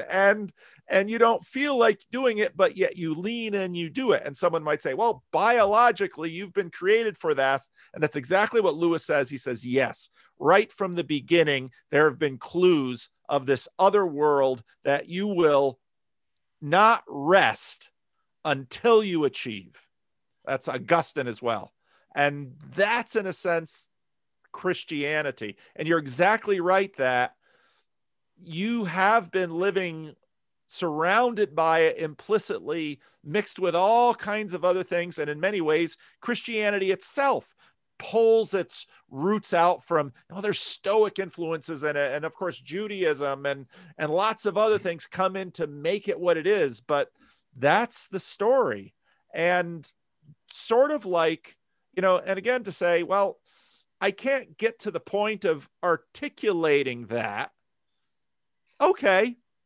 But I'm deeply thankful on behalf of your children that you love far more than I do, because I've never met them, that's already inside of you and is working its way out through you into them. And when they themselves hopefully have children someday, they won't know why they're doing it. Yeah, there'll be biology. Yeah, there'll be all of that, but there'll also be this hope that we actually never live up to. So, there's some powerful proselytizing, my friend. I said to my wife Peterson was incredibly compelling to me. And when he started the biblical series lectures, I said to my wife, like, I might be a Christian at the end of this. Right. And I wasn't, right. And I'm pretty settled on non-theism. Right. But emotionally, I felt closer to sort of aligning with Christianity after that Pageau-Peterson conversation than I have, because it was the doubt, and it was the refusal to try to answer it by using the modernist frame, right? You didn't just sit down and sort of try to make an argument of deductive logic about why it had to be true the way that scientific facts are true. Right. You didn't do that. You rooted your truth claim somewhere else. And I'm still trying to understand how that truth claim arises, and if it's something like how you live within that and also live within science working, right? How those things live together. Not always easily. which is why probably I have at least, the audience that I do have, because there are days when I don't believe this. I don't believe Christianity. I don't believe Jesus. I don't believe the Bible. I have my meaning crisis. I live in those same waters.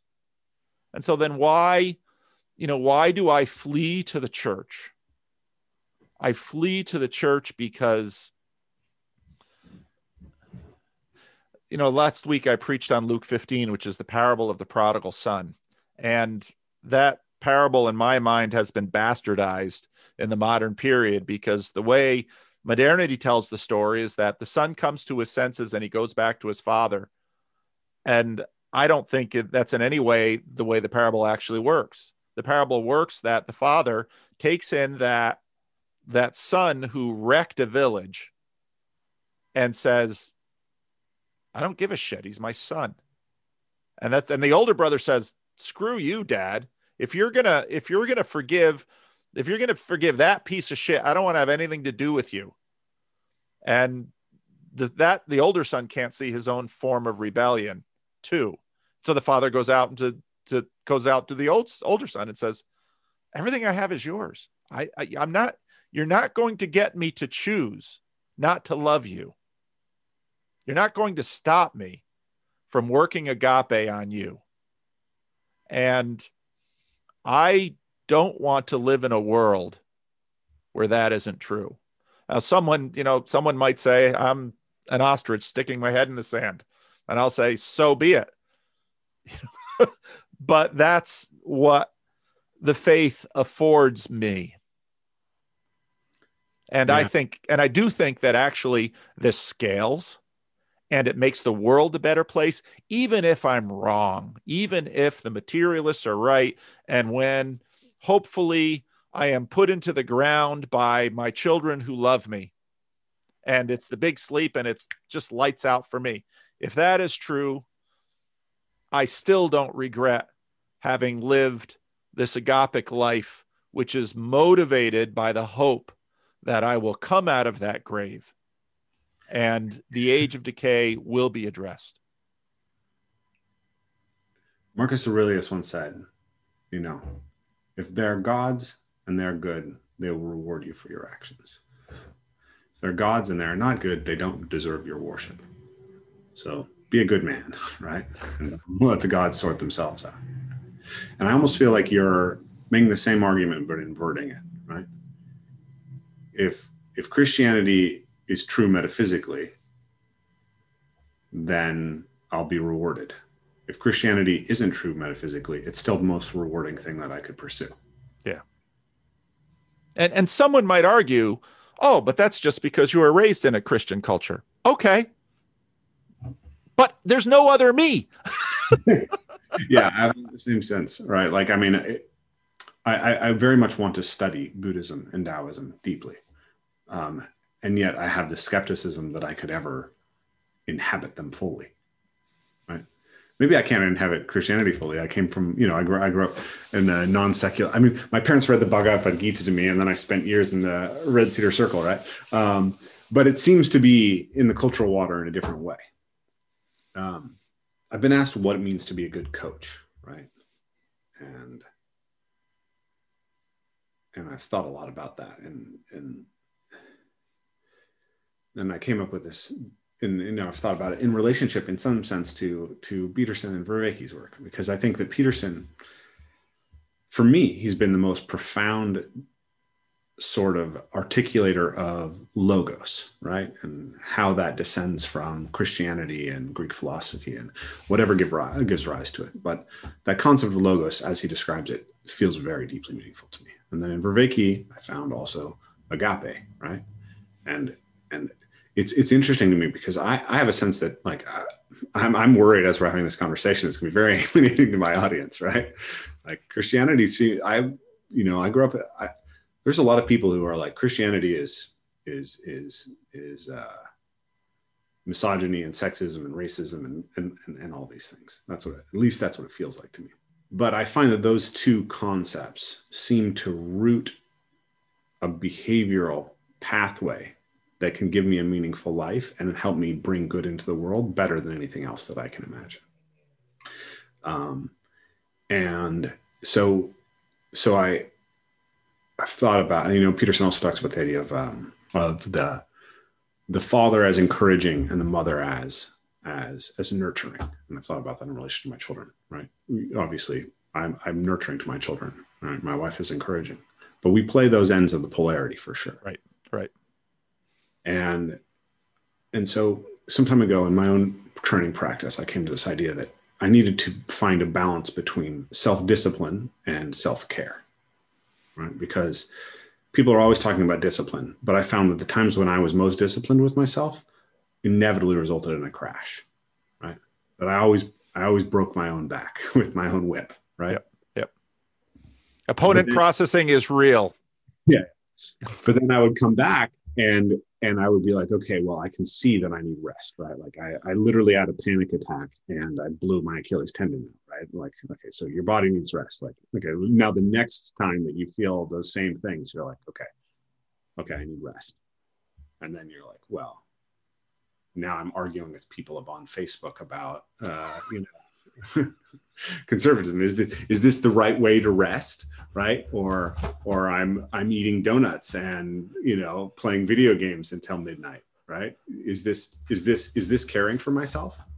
Just because I'm not doing the thing that I associate with discipline, am I doing what I'm supposed to be doing? And so then I developed this idea that self-care, that care has a shadow side, and that shadow side is indulgence, and discipline has a shadow side, and that shadow side is abuse. And so we not only need to find a place in between being sufficiently caring and sufficiently disciplined, but we need to make sure that our discipline is discipline and not abuse, and our care is care and not indulgence. Yeah. Okay. And so then I thought about that, and I said, well, how the hell do you know? And I said, well, the only way you can balance that is to be invested in deeply loving yourself and deeply knowing yourself.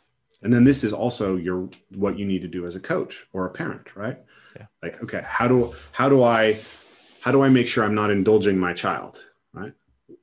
Well, is it actually coming from me loving that child as profoundly as I can and knowing that child and what they need as deeply as possible? Because if it's not, how do I know? Yeah. So then I had those two poles. Well, what are those poles? Logos and agape. And here was an interesting aspect of that. There was some point in the conversation where I wanted to bring this up, but I asked myself the question, well, what am I not good at? Right? Where am I falling down in not being my own best friend? And it was like, it's the self-love. And that was really surprising to me because I've always had a very elevated self-image, right? I've always thought of myself as special and intelligent, and people have told me that since I was little. And so it's like, definitely narcissistic tendencies, right? And so I was thinking about it and I was like, okay, well, maybe the narcissism isn't actually love. And then I had this thing, which was, if you have to tell yourself that you're special to love yourself, then you don't actually love yourself. Because if you have a child and you have to continually think about that child being the smartest, best, fastest, most beautiful child, well, maybe they're not. And you still have to love them. You don't love them because your child runs faster than the next kid. You love them because they're your kid. That's right. Because it's your job. Yeah. And you have to do that for yourself too. Yeah. Right? Love yourself not because you're taller and better looking than the next guy. Love yourself because you got to spend the rest of your life with that person. Right? You're stuck in this skin. Right? And so you have to forgive yourself. Now, that's why I wanted to tell that kind of insight, because it connected to that idea of the prodigal son, right? It's that idea that this agape that we're reaching towards,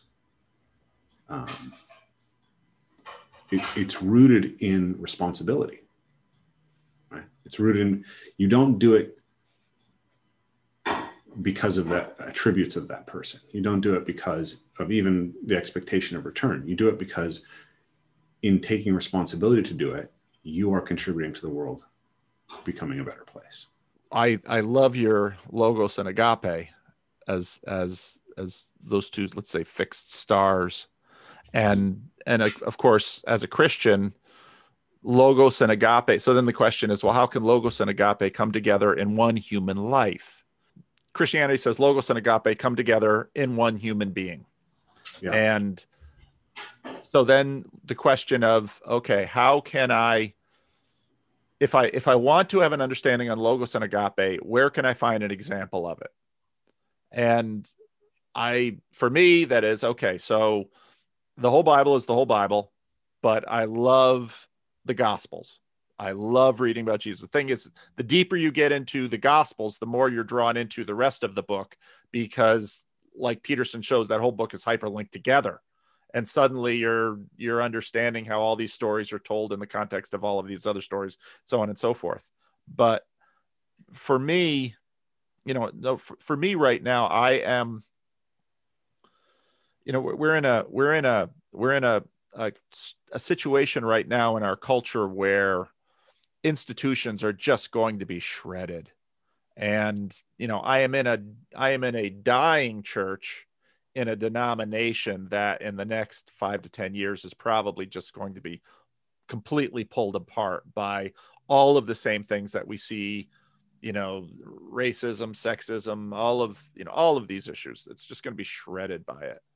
And so then I need a guide, someone who can show me how to embody both logos and agape in the midst of this conflict.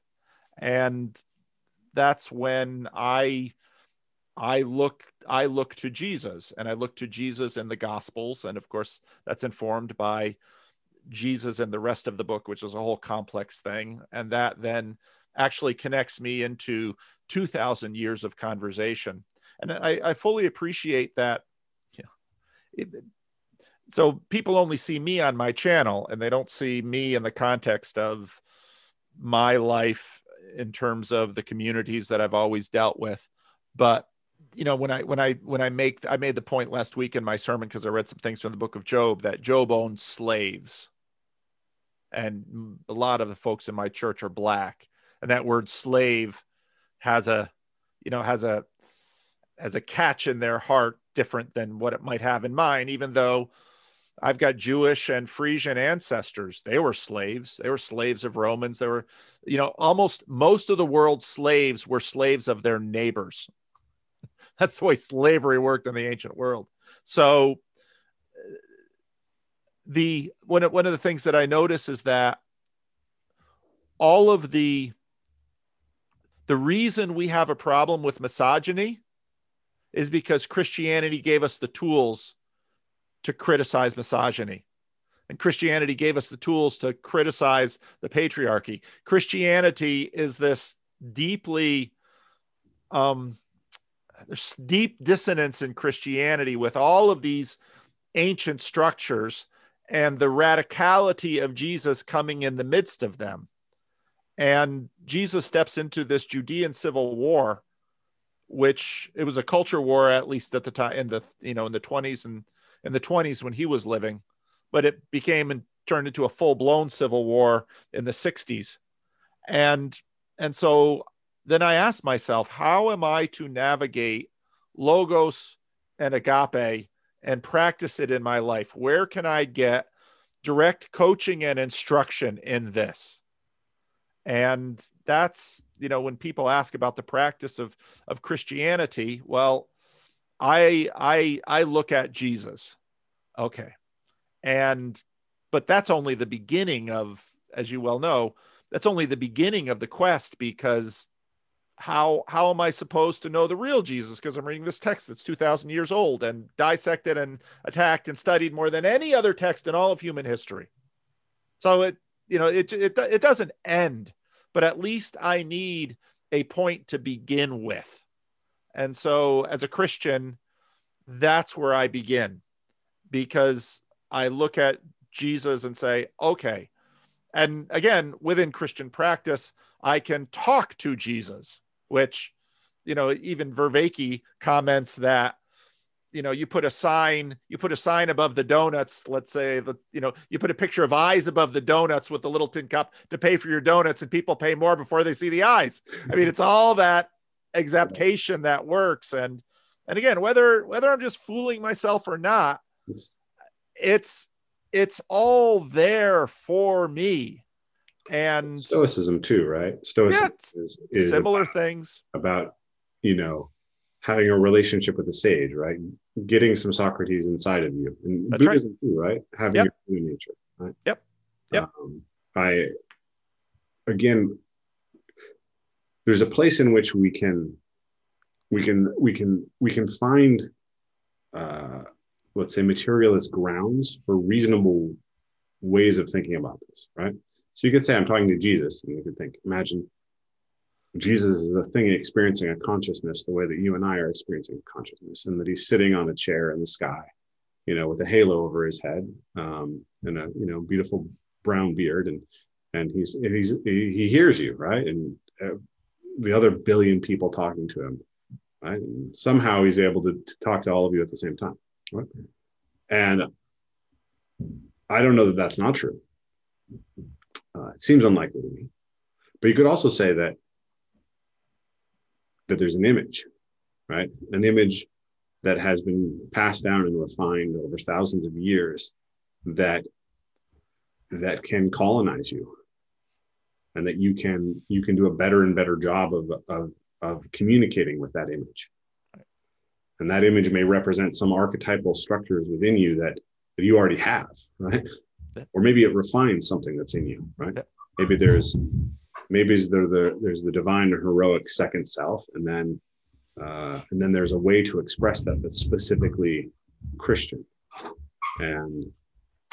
by engaging in a certain way of practicing, a certain way of thinking, you can bring that aspect of yourself into clearer and clearer communication with the rest of you. And also knowing at the same time, there's lots of other people doing this practice that I disagree fervently with about a whole bunch of things of what they're learning from that Jesus. And that's happening at the same time too. Yeah. As Ricky says, everyone who goes has a psychedelic vision, right? They all feel like it was the most meaningful thing that they've ever experienced, and they all feel like they got a direct drink of the truth, and then their truth can be very, very different. Yeah. So we plan to do a 90-minute interview. I think we're going on 130, I don't know, something. It's quite a few. I feel like there's a lot still that I really want to talk to you about. I'm deeply intrigued, let's say, by the promise of Christianity. I recently read a bunch of Native American history, and I read a history of the Comanches, the history of the Lakotas, and the history of the Cherokee. And I've read a lot of history, right? And I think that most people, when they demonize the West, they're just profoundly historically ignorant, because every sin that you can attribute to Western culture, with the exception of, say, the nuclear bomb and some of the powers that we've created, right, is attributable to every culture, right? We are not the only people who had slaves. We're not the only people who had circuses. We're not the only people who engaged in blood games. We're not the only people who spread disease, colonized. What's intriguing to me is this: so the story of the Cherokee is an incredibly tragedy. It's an insanely powerful story. Here was a people who converted to Christianity, right? Who adopted the life ways of the West extraordinarily successfully in many ways. Yep. And they did their level best, and they sent their children to universities, and they were integrating. I mean, it could have been one of the great stories of integration in human history. Yep. And their neighbors said, we just don't care. There's no level of living up to what we ask of you that will get us to forgive the color of your skin. That's and right. So we're just going to kick you off your land and take it and send you to Oklahoma. And we really don't care what happens to you. Yep. And I mean, that's the story of America's original sin right there. I mean, along with what happened to African Americans and all these other tribes. But there's a weird thing about that story, which is that the Cherokee went to those schools because there were missionaries who were showing up. And those missionaries were screaming that this was unjust. And they were fighting to make a change. And they were going to Congress. And maybe I haven't read enough history, but I'm having trouble imagining such people at the court of Genghis Khan or in a Comanche village saying, you got to stop going and destroying the Spaniards' villages. So Christianity, it looks to me, has had some impact. At least people have been couching their pro-sociality in Christian terms for a long time in the West. Yeah. And yet, I was also reading history of the Crusades, right? I was reading about Richard the Lionheart. He's a great hero in Christian mythology in some ways, right? But what did he do in Sicily, right? What did he do on islands that were full of Christians on his way to the Middle East? Yep. I have the Sam Harris in me, right? I have the secular humanist who has looked at the history of Christianity and said, this is bathed in blood. Yep. And I think that it's a conversation that really needs to be had deeply to say, this is a little bit of a tangent, but I like to tell people that I think parkour is a life-changing sport and it can really change people's lives in positive ways. And I think that it's incredibly important that if I make that claim, that I'm making that claim as carefully as I can. And that I'm not claiming something for parkour, and I'm making clear that anything I claim for parkour that's true of something else, I'm making that clear, right? And if there is something that I think parkour uniquely offers, then I better have a damn good argument on why it uniquely offers it. Yep. So I think there's an argument that there is something that we really need that Christianity offers, and I'm not sure. Maybe it's also equally true of Buddhism or maybe Islam, but I don't know fully, but I don't think that you can really make the case without looking at all the places in which the case has fallen down. So I'd be curious to keep that conversation going with you. I'd be curious to dig deeper into, there's a lot, here's my list of things I wanted to talk to you about. Right.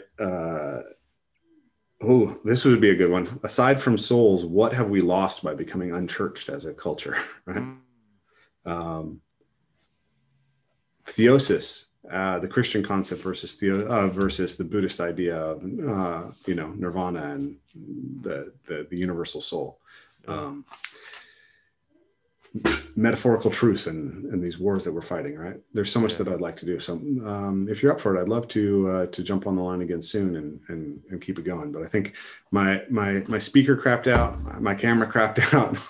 I'm going to be interviewed again in 2 hours. I need to get all my equipment back. We outlasted your machines, John Henry. Yeah. So I thought we could do this again. That'd be great. I hope you felt like that as well. No, let's definitely do it again, because you're very right. Christianity has to answer for these things, and but it's just so hard to judge because all Christians are human. Here we are. Yeah. I appreciate the openness and the you're not a lying preacher. At least I'm not caught. At least you're trying to tell the truth. Trying to tell the truth. At least don't as lie. best I can. No, this is a pleasure, Rafe, and I'm happy to talk again. This is what I love to do, and this is why I do this, to be able to be, because and I watched Peterson and Pageau, and I listened to you, Sevilla King, just with her little part one of her commentary. With many people I know are where you're at, and my challenge as someone who has authority within a church tradition is, okay, how can I serve you? How can I help you? Because the church has to own up to its failures. And how do we move forward? The church, if you look at the parable of the prodigal son, the father doesn't sit with his arms folded and says, until you're ready to, I'll have nothing to do with you. That's the position of the older brother.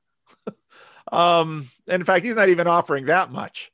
So the church is a missionary church. And what that means is it has to engage people where they're at.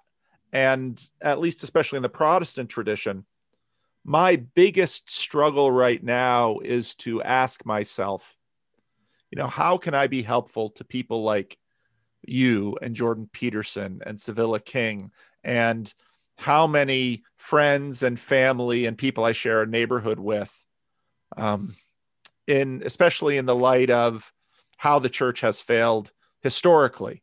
And I don't mean just the church in terms of crusades or residential houses or any of that, but the church on this corner and the church that we've got plenty of failure to show.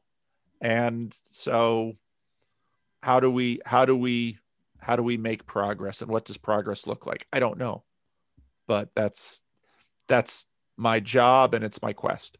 For some reason, I'm struck by the idea that pastors maybe need to practice Peterson's call, right? Imagine yourself as the perpetrator of Auschwitz, right? Yeah. Maybe people need to imagine themselves as the perpetrator of the Inquisition. Yeah. And the perpetrators of shutting down the sex scandals in the Catholic Church, and excusing the colonization of the New World and the excesses of it.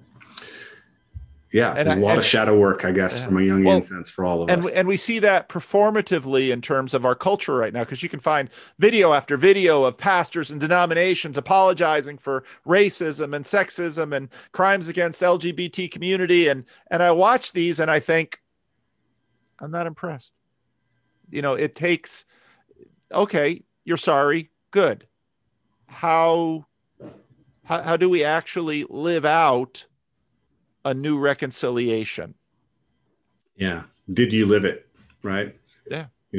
Yeah. Much to discuss. Let's do it again soon. All right, Rafe. I need to jump off, but it was a real pleasure, and I look forward to speaking again. Same. Glad we got back to it. Yeah. Take care. Bye-bye.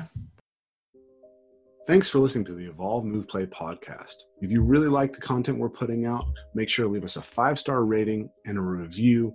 It helps tremendously in getting the word out about what we're doing. And of course, you really want to support us, you can support us on Patreon. This is a listener-funded podcast, and through your funding, it allows us to have the best equipment and to attract the best guests and build our audience. So we really appreciate it if you do those things, and we look forward to talking to you next time.